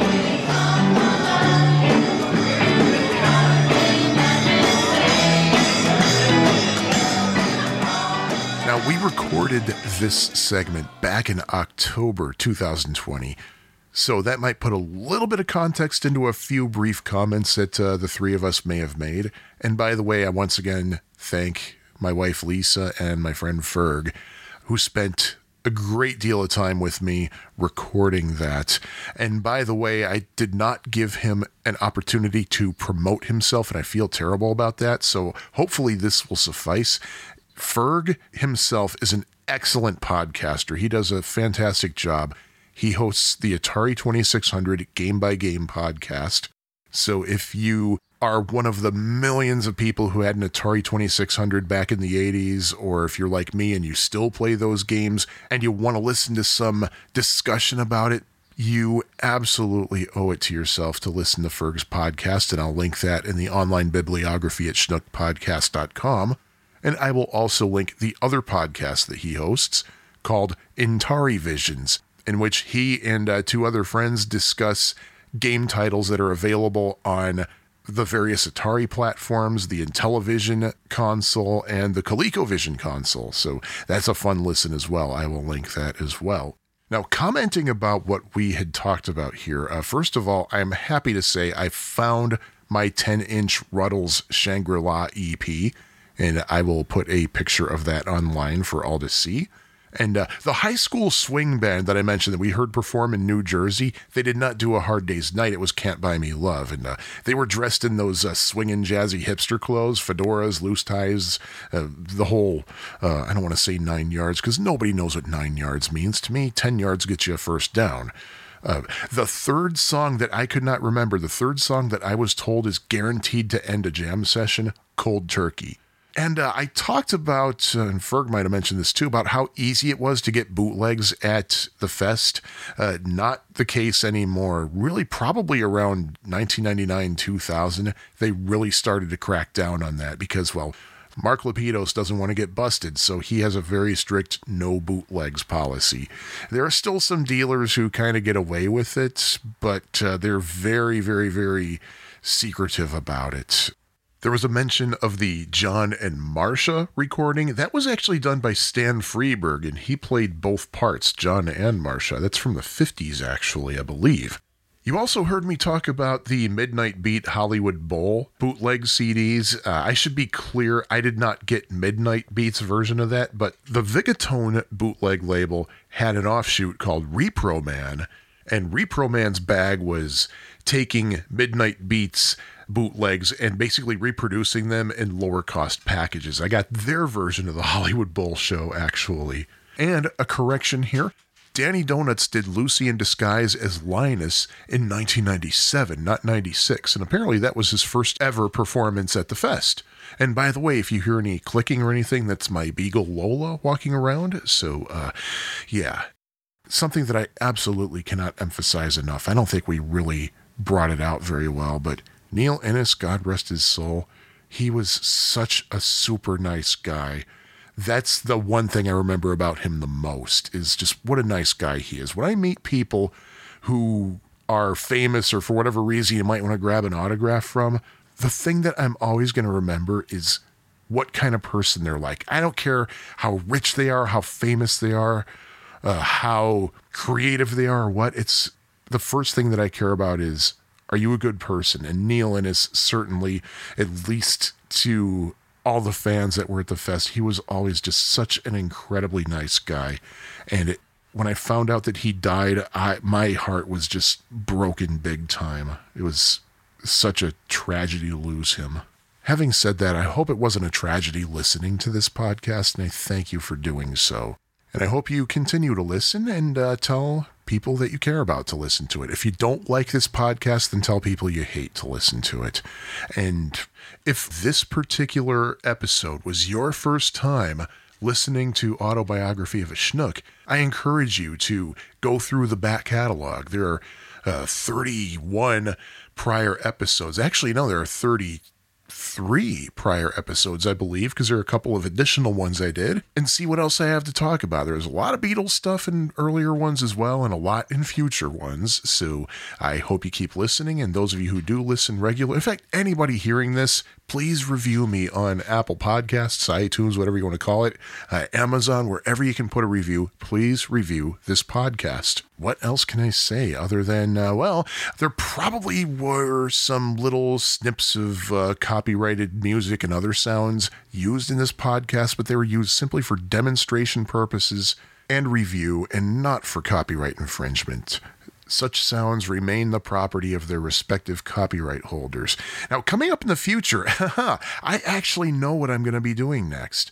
I don't know what I'm going to be doing for the next installment of Music for Schnooks, but for at least one other story I'll be telling next episode, it'll be about, well, I don't know if anybody else's kind of diary autobiography kind of podcast has ever done this, but I'm going to be talking about food. Going to be kind of weird, but I figured, why the heck not?